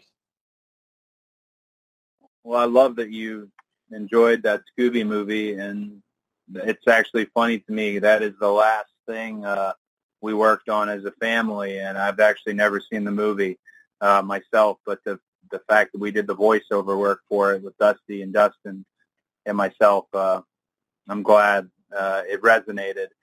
For me, I've really taken it upon myself I want to grow our audience, and I know we have the best bell-to-bell wrestling. We have a guy like Pac here. So just a guy like Pac guarantees me that we have the best bell-to-bell wrestling. But I need people to watch it. I need them, if they come for Shaq, maybe they'll stay for somebody like Pac. I keep using him as an example just because I'm a big fan of his work. But I definitely think you will see more crossover, and you'll see crossover done in a respectful way. Like I said, Shaq trained. You mentioned Stephen Amell. Well, he also trained because that's the only way I would insist on doing anything. That to me is important. You can only bring in people for when it comes to a crossover that respect your business. Snoop Dogg, nobody respects wrestling more than Snoop Dogg and has a love for it. You don't need to chase Hollywood A-list and B-list if they're not into this. And Shaquille O'Neal is somebody who's very into wrestling and knows a lot about it. You know, grew up watching Leroy Brown and JYD, and he has a lot of opinions and things to say about them, and as a fan. And again, like I said, he trained. So yes, you will see more crossover. And my goal here is always to grow our show because I want to grow more fans. I want to make more fans happy. You will see it, but it will always be done in a disciplined way. We want people who love our sport and love our form of entertainment because they make for the best guests. Thank you, Cody. Okay, Cassidy Haynes from Body Slam, you're next. We're going to follow Cassidy with Rich Fann from Pro Wrestling Torch. Cassidy. Yes. Hey, thanks, guys. Hey, Cody, how's it going? Good, buddy. How are you? Good, man. So with the women's tournament finals wrapping up tonight, with the winner going on to face Shida, you recently tweeted about Maki Ito and how you like to see her win the tournament. Is there many talks about and possibly bringing her back into the company to work more now that the tournament's wrapped up, especially after how big of a reception she got online? Absolutely. Maki Ito, the deity of, well, I can't say it on this call, but Maki, she impressed, as did many of the women in the Eliminator tournament, and I thought that was really special. I'd like to give a little shout-out to Shida and Emi and Kenny, of course, and Nakazawa, because, like I said, Tony moved heaven and earth to make that happen. It's very difficult in a pandemic to get a show in another country and somehow weave it into the fabric of our own show. So they did a wonderful job with this tournament. And I think a discovery from this, and we were talking about how much tournaments can benefit and function your show, is someone like that who had a following. And we want people who have a following. The hardest thing to do, they say in sports, is to hit a baseball. To me, the hardest thing in sports is to connect with the fans. And if you connect with the fans, that's why you will see somebody like a Maki Ito. That's why you see somebody like a Ryan Nemeth. They have a connection with the fans. You don't want to be the best worker that no one's ever heard of or never connected with. So, personally, there's been conversations on my end. I know a lot of the women in the locker room were a fan and would love to work with her. So let's take a look as things open up. I'd say it's pretty likely you see her again in an AEW ring. Thanks, Cody. Okay, next up is going to be Rich Fan from Pro Wrestling Torch, and then I'm going to ask a question on behalf of Jason Powell from Pro Wrestling Net. Rich? Hey, Cody, always good to hear from you.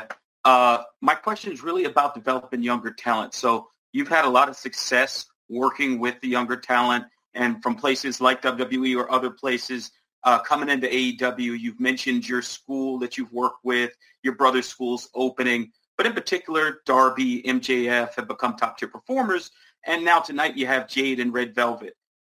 With the tag match, what does it mean to you to not only see your status as a star grow, but also kind of being the king and queen maker behind the scenes in developing some of these younger talents, both on dark and on television? Man, that's a really romantic way of describing me, and I'll take it. Because I have heard in wrestling companies, in the ones I've been in, how important it is to make new stars, and then I've seen people not make new stars. Or I've seen people not push down on the gas when the right moment occurred. And here, there's such an open mind, and Tony runs such a different business that we are seeding. You don't want to have a top of your roster and then nothing, and then a bottom of the roster. You do have to fill out the middle of the card, the preliminary matches, and then you're able to pluck from there and bring them up to the top. And then they might swing back down, but then they'll bring the interest will be risen to the top. It's a whole formula, and I think we're the best at doing it because we had to do it. We started with a lot of unknown people, or a lot of people who had like a punk rock following where everyone told you about how great they were, but you'd really never heard of them or seen them. So we had to do it quickly. And if you look at, I mentioned Britt, I mentioned Ricky Starks, MJF, Sammy Guevara, and then you can look at somebody like Anna Jay, then you look at somebody like Jade and Red Velvet. That is our job. That is our job, to make them so wanted and needed and seen that you have to have an action figure of them, that they have to get media requests. And to me, that's the thing. It's the most gratifying thing as a wrestler, other than when you win the title yourself or win a title yourself, to hear the reaction for somebody who you just made. And I know we're talking inside baseball here, and I am by no means a salty old veteran, but I have been doing this since I was 15 years old. I've heard what that sounds like, and it's an absolute high that no drug on earth can give you. It's a very real thing.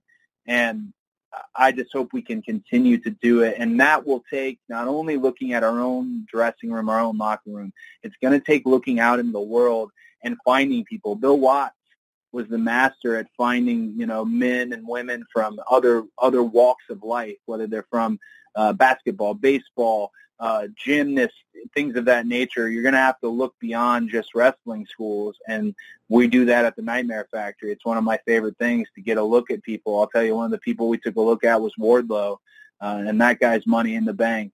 That guy is absolute money in the bank, and he's young, and he's hungry. He just borrowed my Bret Hart book. I hope we can continue to make stars. Okay, I'm going to read a question from Jason Powell from Pro Wrestling Net, and we've taken the liberty of spinning the wheel for our final question, and landed on Michael Salick from SE Scoops. So first we're going to go with the question from Jason, get Cody's answer, and then we'll end with Michael.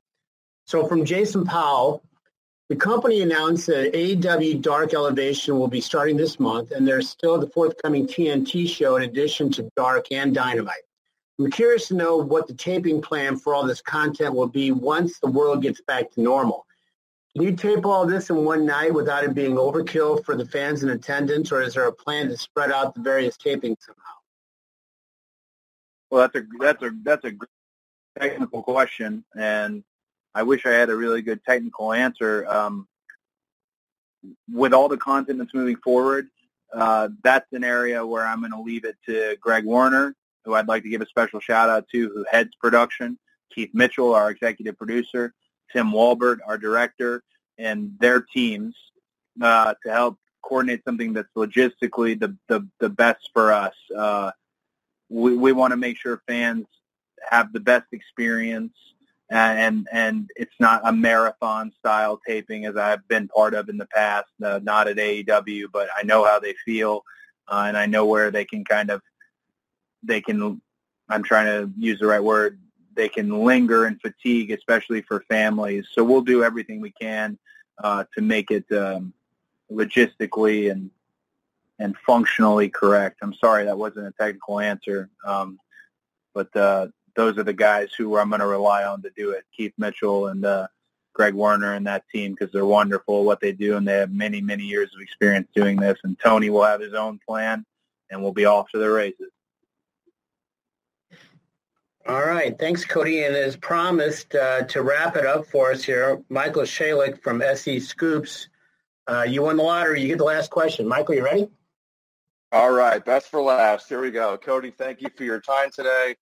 Following the announcement of AEW Dark Elevation, Tony Khan confirmed that a second TNT show is still in the works for later this year. Could you tell us, do you expect that this show will have a different format than Dynamite?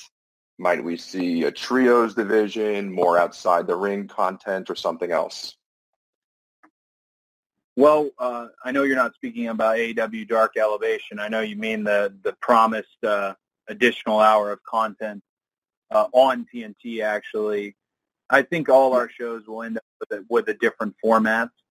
It's a bit of a brain trust in forming those formats. Right now, the focus is AEW Dark Elevation, how we can make that different, and how we can feature our younger stars, our preliminary stars more to get to know them. I can tell you one thing we won't do with AEW Dark Elevation is we're not going to bait and switch. We're not going to give you a show on night one that doesn't reflect what that show will be like the rest of the year or the rest of many years. When it comes to the additional hour of content on TNT, and I'm careful to say third hour because people sometimes think that means we're going 3 hours, which we are not. When it comes to that, I can only tell you that it has a name, and I love its name, but I can't tell you what it is, and hopefully on the next media call we'll be talking about it. But it will happen in 2021. In addition to that, there's some other news featuring some other AEW talent regarding another show that is also in the Warner Media family. So please, if you're part of our wonderful media list, or if you're out there and you work with Fleischman and Mandy and all these wonderful people who set this call up for me, please keep your ear to the ground, because we have made some pretty large moves and we aren't stopping. We're moving forward, full speed ahead, going all in. Okay, well, Cody, thanks a lot, and to everybody who joined us, a lot of thanks to everybody. You know, we're about 5 hours away right now from Dynamite, so on behalf of Cody and Tony Khan and everybody at AEW, we're very grateful for your continued coverage and your interest. So we're going to wrap it up. We're going to be distributing an audio copy here shortly. So again, thanks for joining the call. Remember, Sunday night, Revolution, pay-per-view, and we hope you have a great day, a great week, and we'll see you tonight, and we'll see you on Sunday night. Thank you. So there was no official pay-per-view theme for this year's pay-per-view yet. So I went with last year's Revolution theme. And this is Revelation by Zardak. I think I said it wrong last year too, but I'll say it wrong again this year. Whatever. go to our Spotify playlist. You can get the song.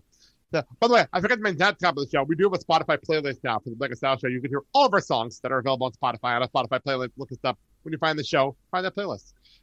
All right, before we get to the card, I do want to make an update on me, Sal, and Dad's pay-per-view standings, where we are after the Chamber. This is last week. We didn't have a chance to do that. And I went 1-3 at the Chamber, so did Dad, and Sal went 2-2. So our standings now is me and Sal are 5-4, and Dad is 3-6 going into this pay-per-view. I'm 3-6 going into this pay-per-view. So there you go. And I'm still in the hunt. I still cannot believe 2 weeks later that Dad said that Jey Uso was going to be the Chamber and beat Roman Reigns for the title. So I like the storyline, though. I like the storyline. It was cousin against cousin. Standing was so wonky because I mean, maybe Roman if they Reigns did some fan. like old school like Bella Twins twin magic, maybe, but no. I get why you have said that. Yeah, it makes sense. John, the thing is, Dad picked Roman Reigns for every pay-per-view for solid years. And then all of a sudden, this one he's like, Jey Uso's winning the title. I like the storyline. Family, has their problems, and what better way to iron them out than a good old slugfest? Yeah. Let's get to the AEW Revolution pay-per-view. What a difference a year makes. Last year, God. Someone put a video up of last year's Revolution, and last year the main event was Jericho and Moxley, and Moxley won the title. But that was the night that Jericho had a full-out choir singing Judas. Oh, so, right. That was a year ago. It was beautiful. So in front of a crowd, that was the last pay-per-view before we lost the crowds and everything else. So, wow, a difference a year makes. Now we have podded fans, fans in pods at Daly's place. So not quite the same, but they're doing what they can. At least yeah. So, that would I'll give them. So, and it's also outdoors, so it helps. All right, let's get through this. Some of these matches are not complete, mainly because we're recording this before the final Dynamite pay-per-view. But that's how the schedule works this year. So whatever, deal with it. Let's start with the Casino Tag Team Battle Royale. I guess that's the name of it, because for some reason we can't have pay-per-view without a Battle Royale. I'm not quite sure why.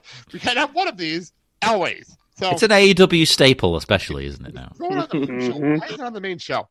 For a future AEW World Tag Team Championship match, it is announced, because they said there's more teams going to be announced. So this is a team that are announced. It is Bear Country, who won appearance on Dynamite, but they're undefeated on Dark, so throw them in this match. The Dark Order teams of Alex Reynolds, John Silver, and Evil Uno and Stu Grayson. Proud and Powerful, Santana Ortiz, The Butcher and the Blade, Private Party, Top Flight, and more people to come. John, who wins this thing? From the announced people, obviously, if someone else is announced, I might change my answer. But from the announced people, I'm going with Private Party. Because I think they need something big. They need a storyline where you're not going to have Bear Country win it. I mean, you could maybe have some Dark Order people win it, but I find them fun when they're kind of not doing anything, if that makes sense. When Dark Order just turn up and do Dark Order stuff, that's fine. They're just weird. But yeah, I think Private Party, it would be a good thing for them and tie in with anything Matt Hardy's going to do afterwards as well. So I'm going with them. Zach. I don't want to take away from your On the Canvas show this weekend, but go ahead. No, that's all right. I'm going with Private Party too. Yeah. I think it just makes sense. I mean, that team, they're in the midst of a kind of a little bit of a character change. They got the stuff going on with Matt Hardy. They're trying to play heels for the first time. They got some in-ring chemistry with the Young Bucks, and I think, not to go too far ahead of us here, but I think the Young Bucks are going to walk out as the tag team champions again, and I think that match, you can put on a main event of Dynamite, and plus, like you talked about, I think, you still have the Adam Page factor and his relationship with the Young Bucks. Maybe they try to revive that with some 6-man tags. So I just think that's the smart play. It gives Private Party not a huge boost, but something to hang their hat on as they kind of transition into this heel role. So outside of any kind of random surprises that pop up, I don't know, guys. I feel oddly confident about this pick. I'm leaning toward Santana Ortiz, basically, even if the Bucks or Jericho and MJF win the belts. I think Santana Ortiz actually makes sense to be the number one contenders because you can have a good match or a crazy storyline with the Inner Circle. Either way. That's interesting because it's going to come up later when you bring up a match. Yes. But I'd not considered them as potential winners. Because, again, jumping ahead, I assume the Young Bucks are going to win. True. Well, I think we'll talk about that match next because we keep bringing it up. Now, what's your official pick here? I'm torn because I want to go the one of two ways, but I think just in the interest of doing the right thing. I mean, Proud and Powerful technically just had a title shot recently, and Private Party, they've been coming up and getting a lot of TV time. Hooking up with Matt Hardy. I do like Top Flight as well, but I don't know. I'm leaning towards Private Party, and my iPad fell. I'm leaning towards Private Party, and I think that they work their butt off, and they're going through this heel change and everything like that. So my iPad won't stay up, and that's gonna be my pick. I think it's gonna be Private Party. You're having trouble keeping it up, Dad. Your pick.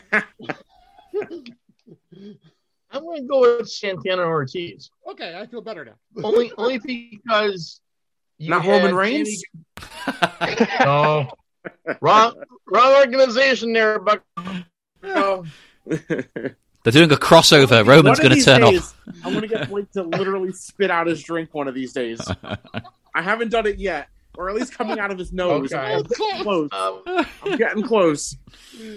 Santana Ortiz, only because I think you need some conflict for the Inner Circle because Sammy Guevara broke away, and I think Santana Ortiz are going to put bugs in Chris Jericho's ears going that MJF's not a good fit. MJF's not a good fit. Look what he's doing. Look what he's doing. That's going to cause some conflict because everyone's thinking that the Young Bucks are going to retain.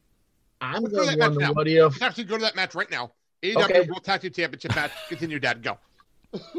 Hey, here's my theory. Young Bucks are going to drop the belt to MJF and Jericho, and Santana Ortiz are going to challenge him, and there's where you get your inner conflict. It's either you're with us or you're against us. I really, really like that. I'm not going to lie. I really like that. The only thing I see here is I have the Bucks winning, even though I did say I'd love to see Jericho and MJF versus Santana Ortiz. I think the only reason I have the Bucks winning here is because I see Sammy Guevara coming down and actually costing Jericho and MJF the match. Oh, that's what I see happening. All on a similar wavelength with that. Okay. John, go ahead. Well, see, my initial thought was the Young Bucks retain because I thought, well, you can't have I'm on a similar wavelength. I think they're going to fall out over it. You can't have Jericho and MJF the main tag team in the group. You've already got a goddamn tag team in the group. So that conflict is there already. I hadn't considered this extra thing where they might be fighting over the titles. That would be cool. But I thought like MJF and Jericho will lose, so Proud and Powerful will be like, you've screwed this up for us. We will come and redeem the Inner Circle for you. We are the tag team, not you. Fair enough. So I think we're all on the same idea, though, aren't we? They're going to fall out. We're like back. Yeah, I'm going with the Young Bucks, but I think we're going to see, the fallout like you guys talked about. But I'm looking at it from a different angle, though. I think the fallout, because look, the story is, to me, you're seeing kind of MJF work his way to the top of the inner circle and to get people behind him. Because I think the end game there is Jericho against MJF in a big blow-off match. So I think we're going to see some dissension here for the first time between Jericho and MJF. Maybe Jericho is the one that takes the pin. Maybe he's the one that kind of can't keep up with MJF in the match, and they lose because of Jericho, and that's MJF's in to try to prove himself as the leader of Inner Circle moving forward. So I think this is the catalyst to either the breakup or just the reorganization of Inner Circle. But end result, Young Bucks retain, and I think it's smart from that perspective too, because they've got a story with the Good Brothers taking place currently as well. And you got to think that Good Brothers versus the Young Bucks, Impact Tag Team Champions versus AEW Tag Team Champions, is on the horizon at some point with what they've been doing on Dynamite between those teams for the last, month and a half. So, yeah, Young Bucks. Yeah, that match will happen at Battle of the Belts. There you go. Sal, go ahead. There you go. Yep. Yeah, I mean, I was, again, torn because of how it can go, but I really think that the Young Bucks are going to retain. I didn't think of what you said about Sammy Guevara possibly, running in, interfering, costing them to match. That would make sense. So that actually would solidify then my choice of Young Bucks versus Private Party in the future. It would make sense. So it will happen because this is an AEW pay-per-view, not a WWE pay-per-view. That's and fine. plus I feel like for some reason, doing the opposite would be a little too obvious. I don't know. That's just how I feel. Here's something else. What if Wardlow inadvertently costs them the match? That's interesting. And Sammy gets upset and comes down and tries to kick Wardlow's ass. That's interesting. Oh. The one thing I will throw out there is the Young Bucks are avenging Papa Buck's weird, random bloody face all over their faces on the chocolate. Was so bad. That was so terrible. I just wanted to throw that out there before I forgot. It wasn't just me who thought it was like the fakest thing ever then, right? So bad. No. I like Papa Buck, but that was really bad. really bad. It was red finger paint. That's what it was. I'm not sure what was worse, that or whatever the hell that weird black stuff that Randy Orton puked up with. I'm not sure. But at least that was supposed to be stupid. Like, it's like, it's supernatural. It's weird. Very true. All right, let's move on. I'm going to jump around the card a little bit. Let's go with the Face of Revolution ladder match for a future AEW TNT Championship, which, again, is the AEW stable that have a number one contendership ladder match all the time. Yeah. The announced people that we have of now: Cody Rhodes, Scorpio Sky, Pento L0, Zero Merit, whatever, Lance Archer, and either 10 or Max Caster. And then they said there'll be a surprise entrant on the pay-per-view. So I don't know who the hell the surprise entrant is. And knowing their surprise entrant, the last time I was entrant was who was it? It was Evan Bourne, and he fell down. So you never know. Oh, that's a cheap dig. I felt so sorry. I have an idea who it may be. Who? What if you have Davey Boy Smith Jr. come and he and Lance Archer reunite their tag team? Now that would be all for it. That I would be for. That would be great. And I love AEW's style. Like, obviously, it's my favorite company. I've said this many times. But it would be good to get someone like him in for the pure wrestling enthusiast. True. That's a good point. I like that. Because they need a few more of those guys. I really like that idea. So, Dad, I'll start with you. Who wins this thing? Who wins this ladder match? Dad, you first. Ladder match. Who wins? I'm going to go with the favorite, Lance Archer.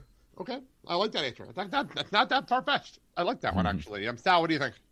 I'm going with vacant, because it seems to always be vacant with these situations where it's a TBA, and then they always wind up coming in and winning. Wasn't Lance Archer once one of these surprise appearances? I could have sworn that was a thing one time. I think so. That sounds right. It was Brian Cage. Yeah. It was Brian Cage. Oh, Brian Cage. Yes. So, John, go ahead. Unless the surprise entrant is someone absolutely spectacular, I'm going with Lance Archer as well. I think he kind of needs a big win. He needs something because he hasn't had a lot going on. He just kind of turns up, he doesn't win a lot of matches, but he's meant to be like a big, imposing, scary guy. And his match on Dynamite most recently, I say most recently because we haven't seen this week's, was fantastic. Like that I was really into. So I'm like, they're building something for him. Well, the interesting was like he's in this weird feud with Pac, and like the weird feud he did, and Eddie Kingston. Like I'm not sure what he's doing. It's a weird feud. It's like, isn't there a match set up between him and Luchasaurus? Probably. It hasn't happened yet. That'd be great. I'd love to see that. I'm not gonna lie, I'd love to see that. I'm actually going to do. I'm going Dark Horse, and it's not meant to be anything. I'm Dark Horse. I'm going Scorpio Sky. Oh, coming back from injury. I think he deserves to get his pushback that he had, and then he got hurt. And I think he deserves to get his pushback. So, Zach, what do you think? Yeah, I'm going the mystery opponent, and I don't necessarily have a good guess as to who it is, but I look at the field, and I just don't know if any of those guys make sense for Darby Allin right now, and so I'm kind of stuck there, and so for that reason, mystery opponent it is. Interesting is that like Cody Rhodes is in this match and no one's talking about him. I think that's hysterical. Yeah. Well, he's had his time for a bit. He can chill out for a while. No, I agree. It's just funny to me that Cody Rhodes is in a match and no one's talking about it.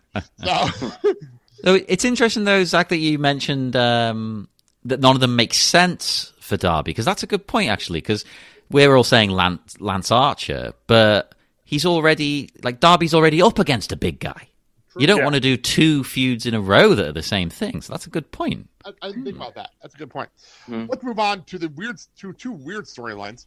Let's go with Miro and Kit Sabian versus Chuck Taylor and Orange Cassidy. Sure. I don't care. I just don't care. So I'm just going to pick Miro and Kip Sabian and move on with my life. Zach, go ahead. Same analysis. Let's get this thing over with and get these guys onto something different and something new. But I'll, just to keep Orange Cassidy strong and let the story end with the baby faces going out on top, I'm going with Orange Cassidy and Chuck Taylor. Sal? Yeah, I agree. I'm going sexy Chucky T and Orange Cassidy. Yeah, see, I knew you'd pick Orange Cassidy. You have your T-shirt, so there you go. You're still waiting to wear it to a show. Dad, go ahead. I'm going to go with Chuck Taylor, Orange Cassidy, and then the winner gets Penelope Ford. That's not a stipulation. No. Why not? No. Chucky T was the butler for them. WCW 2001. Charles. Despite what Tony Khan thinks, this is not WCW 2001. You're not going to have that stipulation added to the show.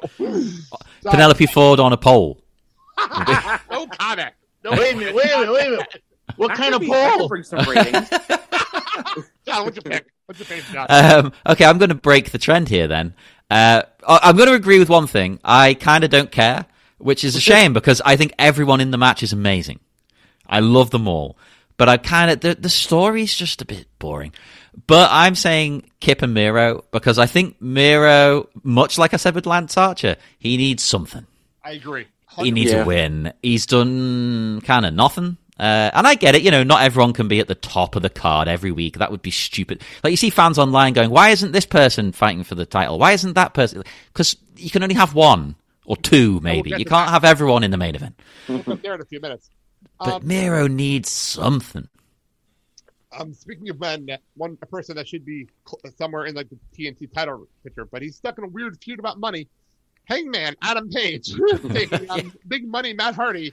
The winner receives the loser's 2021 first quarter earnings. This is a stupid storyline. Yeah, I'm going Hangman wins with Dark Order assistance. John?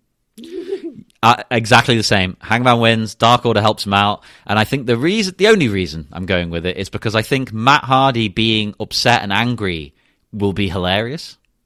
I want to see his Big Money character, who I found a bit bland so far, going off the rails because he's losing money.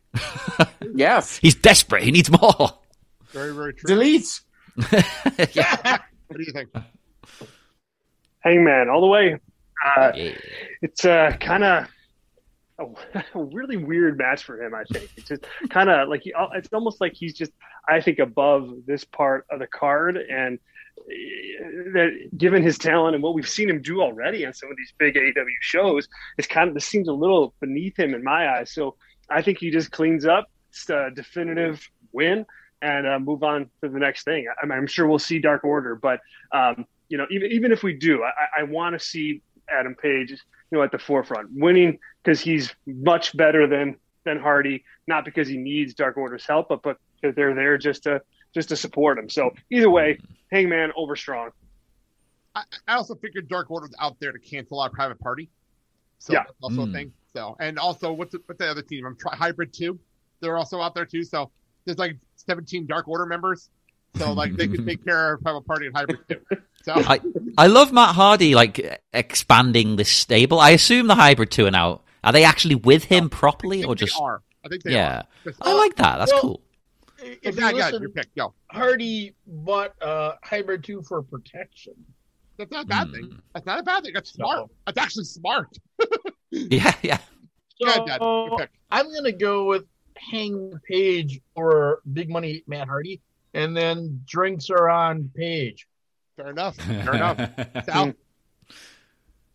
Yeah, I don't know. I feel like it's pretty obvious that Hangman Adam Page is going to win. Fair enough. But yeah, I would love to see Matt Hardy just go off the rails and just form into this new character that's fused of Big Money Matt and Damascus or whatever the fuck he was called, and just go crazy. Just what we need is a 17th new Matt Hardy character. Hey, why not? Why not? There's so many already. Who cares at this point? Just do it. Hurricane Helen's backyard. So which Matt Hardy were you gonna get? All right, let's continue on. Real fast. I actually very surprised, and maybe this is gonna happen after Dynamite because they have to have the 6-man tag, that they didn't at the Luchasaurus and Jungle Boy taking on FTR is not on this card. I kind of expect it to be on this card, especially because I'm surprised that Tony Khan is not taking the opportunity to have a crowd that's pretty much half full singing along with Jungle Boy's theme music. I'm very surprised. That's not a I assumed it was on the card. Not on the card, yeah, but I figured after Dynamite it will be. So I'm not going to make picks out of it, but it's not official. Just throw it out there. AEW Women's Championship match.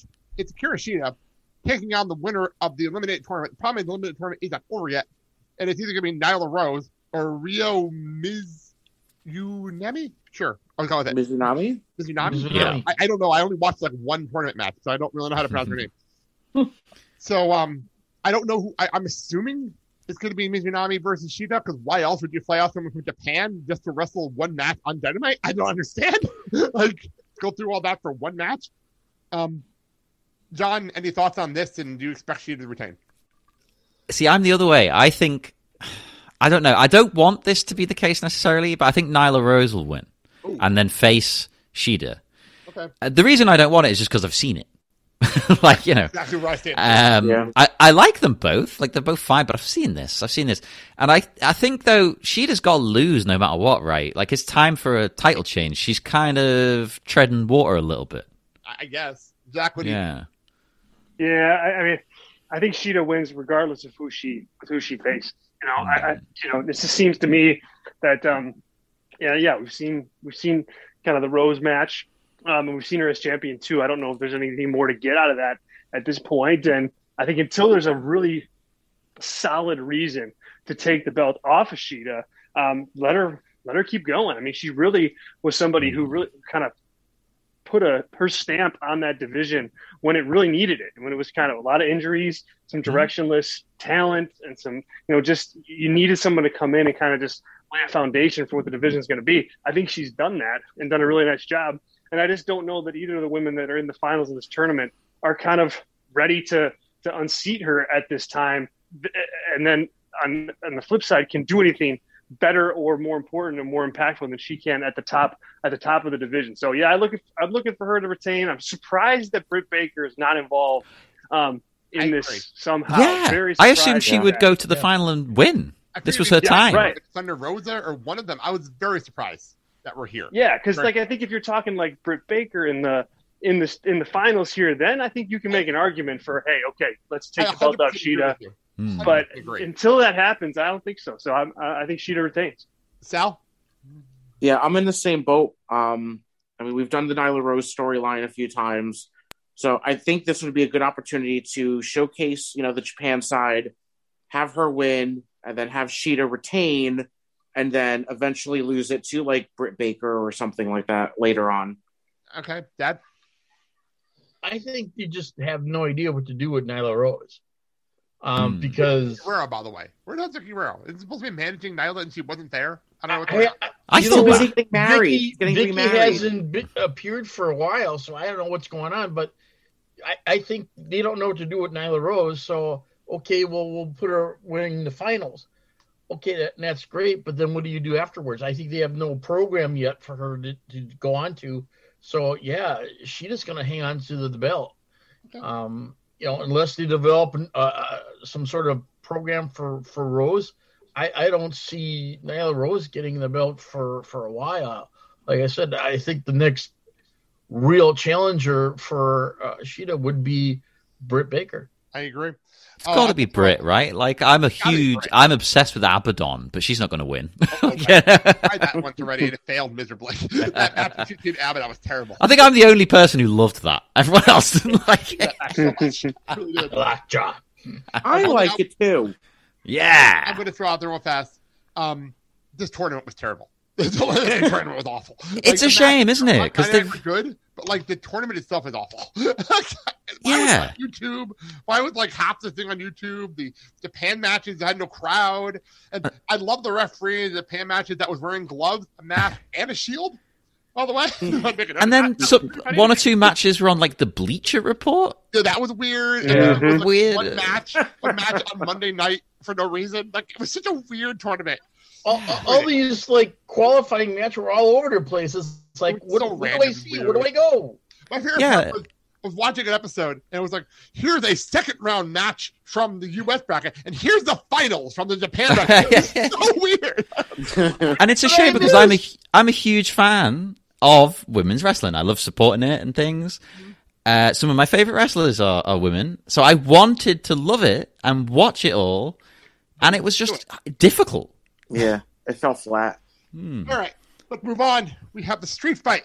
It is Darby Allin and Sting versus Team Taz. Brian Cage and Ricky Starks with Taz and maybe Hook. Who knows? I don't know. Hook. I don't know what's going on. That's weird. But anyway, we have this match happening on Sunday. Sting is wrestling. I still can't get over Sting's in a wrestling match. Yeah. 2021. I don't know. It's so weird. So Sal, I'm going to approach you as the Sting fan here. Go ahead, go for it. I thought I would never see it ever again. I'm so happy. Yay! I foresee Sting being like knocked out right at the beginning, and then it's all Darby Allin because Sting's old and I don't know if he can handle a street fight. But I think Darby Allin and Sting will win. Darby Allin needs to come out strong. He's the champ. Set up something with Brian Cage probably. And yeah, so I'm gonna say Darby Allin and Sting. Okay, I'm just gonna throw my pick out there. I expect Sting and Darby Allin to win this match. I just don't see a reason why a father-son duo does not win this match. So, let's go with that. John, go ahead. It's a shame that I have to agree, right? Because I don't want Brian Cage to lose, because he's another one who I think needs a big. That's why Ricky Starks in the match, though. That's why he's. That's probably why he can take the loss. That's fine for Ricky Starks. That's great. I love him, but he can lose. That's okay. And I think if Sting and Darby lost, not only would Darby look bad as a champion, but it would kind of make Sting look weak and pointless. All this posturing he's been doing every week. It's like, oh well, what was that all about? But it is a bit strange as well, throwing Sting into a street fight for his first match. That's bold and risky. That's strange. I think they're doing it because they don't know if Sting can actually wrestle. So walk and brawl street fight. Because you can't. Why not? You know what I mean? It's more fun that way and more less unpredictable. Let's be honest here, because we don't know what Sting can do in the ring. Exactly. You can swing a bat around and have some fun. Yeah, go ahead. And here's the thing: Sting's got somewhat good cardio, but his strength's not there, so he can't do gorilla press slams anymore. If you notice, the only thing he's doing is stinger splashes and maybe a scorpion death drop. Which is fine. It's fine, though. You can do the hits. Do the hits. Yeah. He could be the new 5 moves of doom. yeah. So, unless he develops a new move with him and Darby Allin, I don't know. But, yeah, I see their team taking the victory only because I think there's going to be some infighting with Cage and Stars. Oh. Maybe. That'd be interesting. That would be interesting. And, like, too. And I see and sorry.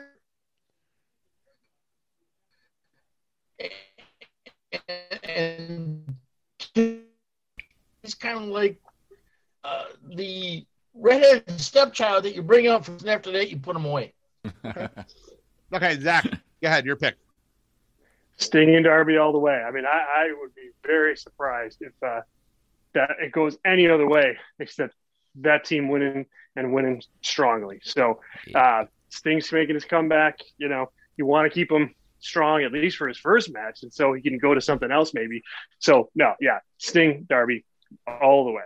Actually, something you said there even more solidified in my mind that it's Sting and Darby, because it made me think that, like, yeah, it's his first match back, right? And what did WWE do to him as soon as he came back? Oh, yeah, right. They punked him out and made him look stupid. Whereas AEW will deliberately go the other way. I agree with that. True. Point. I didn't think about that at all. So let's get to the main event. That okay. I'm gonna tell the story. Here's the thing. Okay, there you go. So the delay in his connection tonight has been amazing. Oh my god! Let's get to the main event. Okay. I want to tell a little story. So I assumed Sal was home watching Dynamite. I watched NXT first, and then I watched Dynamite. And I watched Dynamite and Thursday morning after I went to work because I wasn't feeling well and I went to bed early. And I'm watching Dynamite in the morning, and I'm skimming through the show, and I get to the end of the show, and I'm assuming Sal has seen the show because he usually is at home, but he was at work. So I text him. I'm like, "Did you watch Dynamite?" He's like, "No, sir, I was at work." I'm like, "Okay, let me know when you watch the show."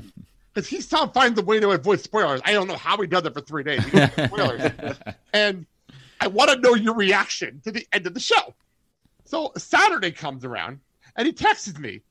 And he's texting me his thoughts on the show, whatever. And then he gets to the ending, and he's like, "What the fuck?" I was like, I see you got to the end of the show. So the end of the show was the announcement for the AEW World Championship exploding barbed wire death match. Yes, I said those words on a podcast. On a trampoline. Not a trampoline. That was at the last pay-per-view. We did that already. Kenny Omega defending against Jon Moxley. Sal, take it. Oh, I'm so excited. I don't lose know you why. for like a half hour during this match. Somebody's limb better fly off their body. I'm so excited. And I think Kenny Omega's going to win. I'm going to lose you for like a half hour during this. That's the best part. Either that, or it's going to be a lot of, "Oh my god, holy fuck, holy shit," and then that weird facial thing, that like wow emoji that he sends me all the time, like That's all I get for like a half hour talking. I'm so predictable, aren't I? I love it though. I absolutely love it. That's why I know you're into something, because that's all I get for like 20 minutes. That's why I know you're into something. It's fun. Zach. Exploding barbed wire match. I mean, boy, I had the same reaction of you guys. It's like, wow, that really got out of hand fast. But the thing is, first of all, sidebar, I really want to see them put some effort in tonight. I'm making this thing just start sizzling to the point of where you just are like, yes, the barbed wire exploding death match is. God, I didn't even say that right. Exploding barbed wire deathmatch is the only place to go. I think they need to, whether it's some sort of badass promo segment or some kind of hype video or something. I think you've got to put a little extra oomph tonight into making sure that thing is ready for the big match. And then on Sunday, I'm just looking to see how the hell they pull it off, and what they do. I hope, with these matches, I'm always intrigued to watch them, of course, but I never want them to cross over where it's like you kind of lose yourself from the story of the match and you just start worrying about, okay, I hope these guys are okay. So hopefully they can balance that. And and both Moxley and Omega are pros. So I have no reason to think that they can't. So it should be a hell of a match and a spectacle and something really intriguing to watch. I think Kenny Omega takes it here. His title run is kind of in its infancy, and as he plays up the belt collector gimmick, they've got the New Japan partnership, which opens up some opportunities for him. I just think he still needs to ride that wave as champion. So we'll see Moxley do the favors. I would just say it's a missed opportunity. They didn't make it to title for title with New Japan. It's a missed opportunity, Yeah, that's true. Yeah, I just thought about that because Moxley did retain, so it's a missed opportunity. John, go ahead. Right. Well, I've only seen 1 or 2 matches like this ever. Looking them up on YouTube, so I'm excited to see this done in an American promotion. I think the only ones I've seen are Japanese. So it's good, it's different, it's fresh. I am very bored of normal hardcore matches. I have been for about 15 years. So this is exciting to me. Oh my God, they're actually going to do it. This is crazy. I see Kenny Omega winning. As Zack said, his reign is only just beginning. There's the whole belt collector thing. He can, he's the link to Japan. So someone could come over to challenge him after this, from New Japan. So yeah, Kenny Omega's got to win, right? And he's got people there for him to help him cheat. Don Callis can help him out. Oh God. Which I think is fully gonna. Don Callis is gonna get involved in some way, right? He has to. He has to. So, yeah. He was helping him prep on Dynamite this week, last week when you heard it. It was so bizarre. Watching that moment. I actually have more experience of these matches playing the game Fire Pro Wrestling World than seeing them actually in wrestling. I'm going to give my pick of Omega, obviously. The only thing I will say is they better sell this shit on television. I don't want to see Omega on TV next Wednesday. I don't care if he wins. I don't want to see him on TV next Wednesday. He take the damn week off. Good point. Yeah. Yeah. Or have an update from the hospital. Something ridiculous. Don't have him on TV next Wednesday. I don't care if he's the champion. Give him the week off because he's in a death match. He should not be. I don't care if he wins or loses. He should be there.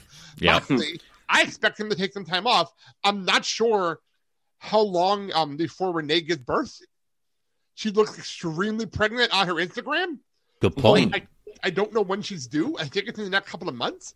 So it wouldn't shock me if he's like, I'm taking maternity leave early.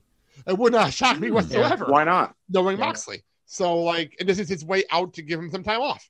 Mm-hmm. So that's where I'm going with this. Dad, go ahead. Looking at the promo in this, it reminded me of going back to the wrestling magazines of the 70s and watching, looking at the pictures from All Japan matches like that where Terry Funk was in it, and you see Terry Funk and he's just a bloody mess. So what that being anywhere said, that's just going to the store. That's Terry Funk. There you go. With that being said, I think that Moxley is going to be the first one to bleed and probably bleed a lot. Duh. And then, of course, Kenny's going to have his type of thing going on. So I'm going with Kenny Omega to win this one. And here's the thing with the partnership with New Japan and having him come over. What about setting up a match between Kenny Omega and Kota Ibushi? I was actually just thinking that. They remember we were talking about a couple of weeks ago that battle of the belt pay-per-view that they sound like they're doing. I would not shock me if Omega Ibushi is the main event of that show. I mean, if you look at it, former tag team partners, the Golden Levers. Mm-hmm. Yep, former tag team partners now going against each other to see who is going to best who. And we've seen what the matches they've done in New Japan, and man, where they go 45, 50 minutes? Their new G1 matches were amazing. Like, straight up. Like, okay, we're done with the pay-per-view. I forgot one thing in the notes. Completely forgot about this. We did not discuss Paul White signing with AEW. Oh, yeah. Oh, yeah. Bring that up. Bring that up. Wait a minute. Could he be the TBA for the ladder match? No. Oh, that'd be crazy. It could happen. Yeah, I don't know. They said he's going to wrestle. I know, but I could see him doing like a weird random match against like MJF for some reason. I could see Maybe. that happening. But like, Paul Wright joining AEW. John, go ahead. I think it's a good pick because it came out of the blue. I assumed he was just WWE for life at this point. Like, that was pretty crazy how they managed to woo him away. I guess he just wanted to test the waters with like doing commentary and things, and maybe WWE said no. Mm-hmm. So he's like, well, fine, I'm going to go elsewhere. Because that seems to be the main reason they've signed him, is for this new sort of. Is it like splitting Dark into two because it's too long? Is that the idea? We'll find out when it airs. I have no idea. I have no clue what it is. Because it goes back to what we talked about at the beginning of this. I assume they've gone, right, Dark is too long. Because they're trying to help people in the pandemic and like give indie wrestlers a platform. I respect that. But it is too long, and I think everyone agrees with that. So maybe this is like, well, let's make 2 shows, and then you can choose if you want to watch both, and it can give people some new experience. Maybe the second show is like not to insult them, but the lower tier. I can see that. It's called Evolution, so that's what it is. So, Zach, that's cool. Yeah, I think it's a good move for them. It's just in terms of just getting people and talent that have a lot of experience, and I think Big Show certainly has that. You don't know what he has left in the tank from an in-ring perspective, so you just gotta. I think you're banking on, okay, maybe he's got a little bit left, and then hey, what can he do for us as a company? So that's I think the real story. And the other big story is not that AEW got him, but that WWE lost him. Like, if you asked me to put on a count on one hand the people that I never would have thought would kind of go out of the WWE bubble, he was on that list and high up on it. So the fact that he kind of made that call to move, it tells you that AEW is making waves. And you got to think, if Big Show's making a move like that, when other talent on WWE roster, when their contracts come up, AEW is going to be something they consider. So that is the other big story, that he just got away from WWE for whatever reason. And he was just on Raw. Like, he was just on Raw. Yeah.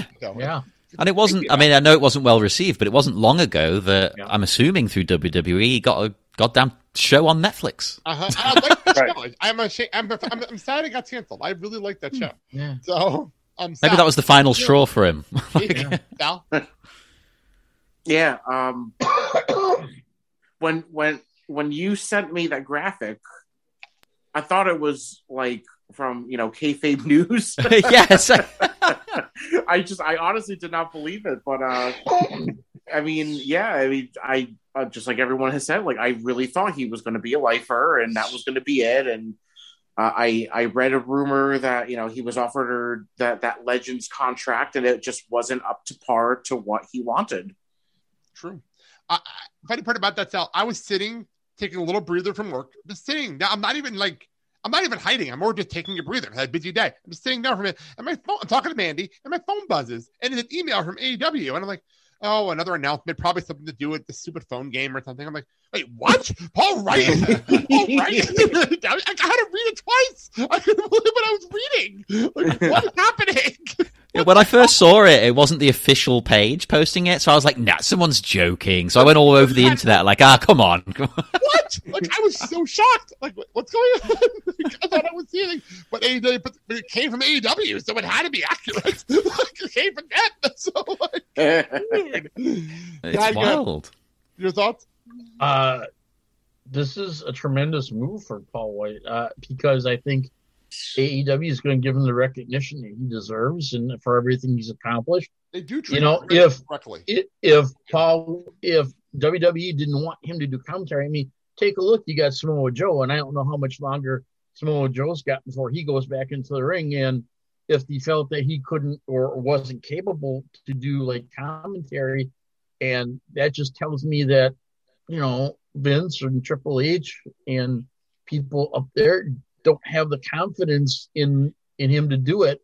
So if that's the way you're thinking and you don't want to hang on to someone like him, then it's like, okay, there'll be greener pastures for me elsewhere, and bye-bye.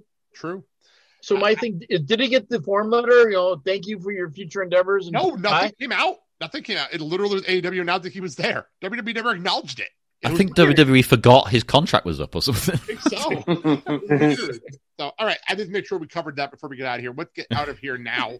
We are really long. I did not expect it so long. Dad, what are we closing the show with? Hey, we're closing it with something from my era, the group called War, singing their hit Summer. Sure, why not? It's beautiful out here. Why not? Sal, go. For more information on our show, including where you can listen to, you can go to our website, theblakesalshow.com, our Facebook, Twitter, and Instagram pages, and comment or leave a rating and review like our beautiful friend, Matt, and we will read it on the show. Yes, and we are part of the Wisconsin Podcast Association and the National Podcast Association. For more information, go to wisconsinpodcast.com. Dad, say your thing. Hey, as always, it's been your pleasure. And if you have a local independent wrestling organization in where you live, please patronize these people, but do so safely. You'll be amazed what these young men and women can do when you go watch them, because their dream is to get to the upper echelon and get that brass ring and be hired or taken on as talent with a bigger company. And the moves that some of these people do is unbelievable. Part gymnast, part entertainer, part wrestler, you'll be amazed. So please, if you go to these type of organizations and patronize them, do so safely. Wash your hands, mask up, 6 feet apart. It's better to do it that way, and it's better for all of us. And don't shoot a video at the bar and put it up on Instagram and tell Matt. I'm still really arguing about that. John, plugs, go.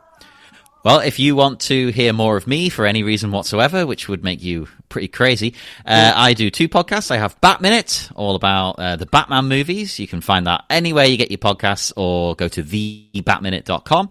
And I also have Hedwig, Inch by Angry Inch, about the rock and roll musical Hedwig and the Angry Inch, which is at hedwigpodcast.com. I'm not sure how much crossover there is between the fan bases of these things, but hey, I like all 3 of these. I like wrestling, I like Batman, I like Hedwig, so there must be someone else. Hey, I spent my morning watching a Rent anniversary show this morning before I Yes. There you go. I get it. I literally watched the 25th anniversary of Rent at New York City Workshop this morning, and may have been crying my eyes out a little bit. So don't worry. Hey, I do not blame you. There's an audience. Hey, John, I got a quick question for you, sir. Yep. How do you feel about the new Batman movie that's going to be coming out? Oh, I'm very excited. I'm biased because I live in Liverpool, and that's where they've shot 90% of the movie. So, you'll sometimes just go through town and be like, I know what you're doing over there. I can see what you're doing. GCPD jackets on, Gotham. All right. Yeah, so I'm excited. I'm looking forward to it. I hope it's going to be different to the Christopher Nolan ones. I don't know what angle they're going to take with it. Robert Pattinson, interesting choice. Let's see. Right. He's a good actor. Yep. See where it goes. Back plugs, go. Mm-hmm. Yeah, hey, been a blast as always, guys. Appreciate it. And to hear more of me at pwtorch.com. You can find all my audio, my audio there on a weekly basis, and also just pwtorch.com for your wrestling fix, news, show updates. We try to put some context behind all the happenings of the week and the day, and not just that this happened, but what does the happening mean? What does the news mean? And we're really putting an effort to do that, and I think you really enjoy it. So pwtorch.com, and if you want to hear my VIP audio show on the canvas, it's an audio show rooted in the art of wrestling, kind of harnessing the art of wrestling, diving into that. So not so much on who's going to win or who's going to lose, but how did it all work? How did it play out? What was the performance like? So we take a real deep dive into that every week. And to go VIP and check out that show and a host of other just great stuff from Wade Keller all on down through just a really great contributor staff, pwtorch.com/govip. And then give me a follow on Twitter while you're at @ZHeydornTorch. Next week, we're going to look back at Revolution. We'll see what's going on. We'll also talk about the weird Shaq match that's happening on AEW tonight. We'll talk about it next week. But also, because the show went so long, I did have a segment that was supposed to be on the show. It was actually a live coverage from the Brewers spring training. down in Arizona. We're going to bump that to next week, and we'll put it on next week's show. Because this show is already going really long. So we'll play it next week. That all being said, thank you, John. Thank you, Zach. This was fun. This is a lot of fun today. So thank you so much. Gentlemen. And thank you, guys. Bye. A Let's blast. get out of here. I'm Blake. So, I'm Mark. And mask up, everybody. Mask up and get your vaccinations. You've been listening to The Blake and Sal Show. Have a good day, everybody. We love you guys. Please be safe. Stay safe. It's great for all of us. See ya. Bye. Bye. Summertime is here. Yes, it's summer, my time of year. 'Cause it's summer. Oh yeah, summertime is here. Yes, it is. Yes, it's summer, my time of year.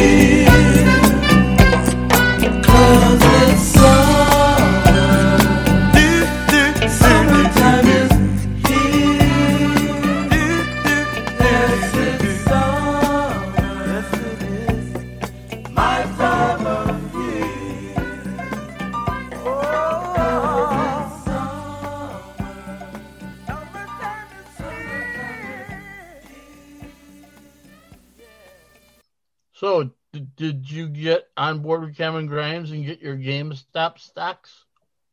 No, I'm not doing GameStop. It's too expensive. The Dogecoin at 4.5 cents a share is pretty damn good. Sorry about that. So when you jumped on stuff like that, it's like you didn't expect it to go up that fast. No. Music. On purpose. Yeah. The fuck is that? That was weird. I don't know. Oh, there we go. Hey guys, can you hear me? Yep. How you doing? Hang on a second. I got to intro you. Hang on a second. I got to intro you. It's a thing. What the hell's going on here? What the hell's going on here today? Technical difficulties. Get your shit together. Thank you so very much. Goodbye. Mwah, and good night.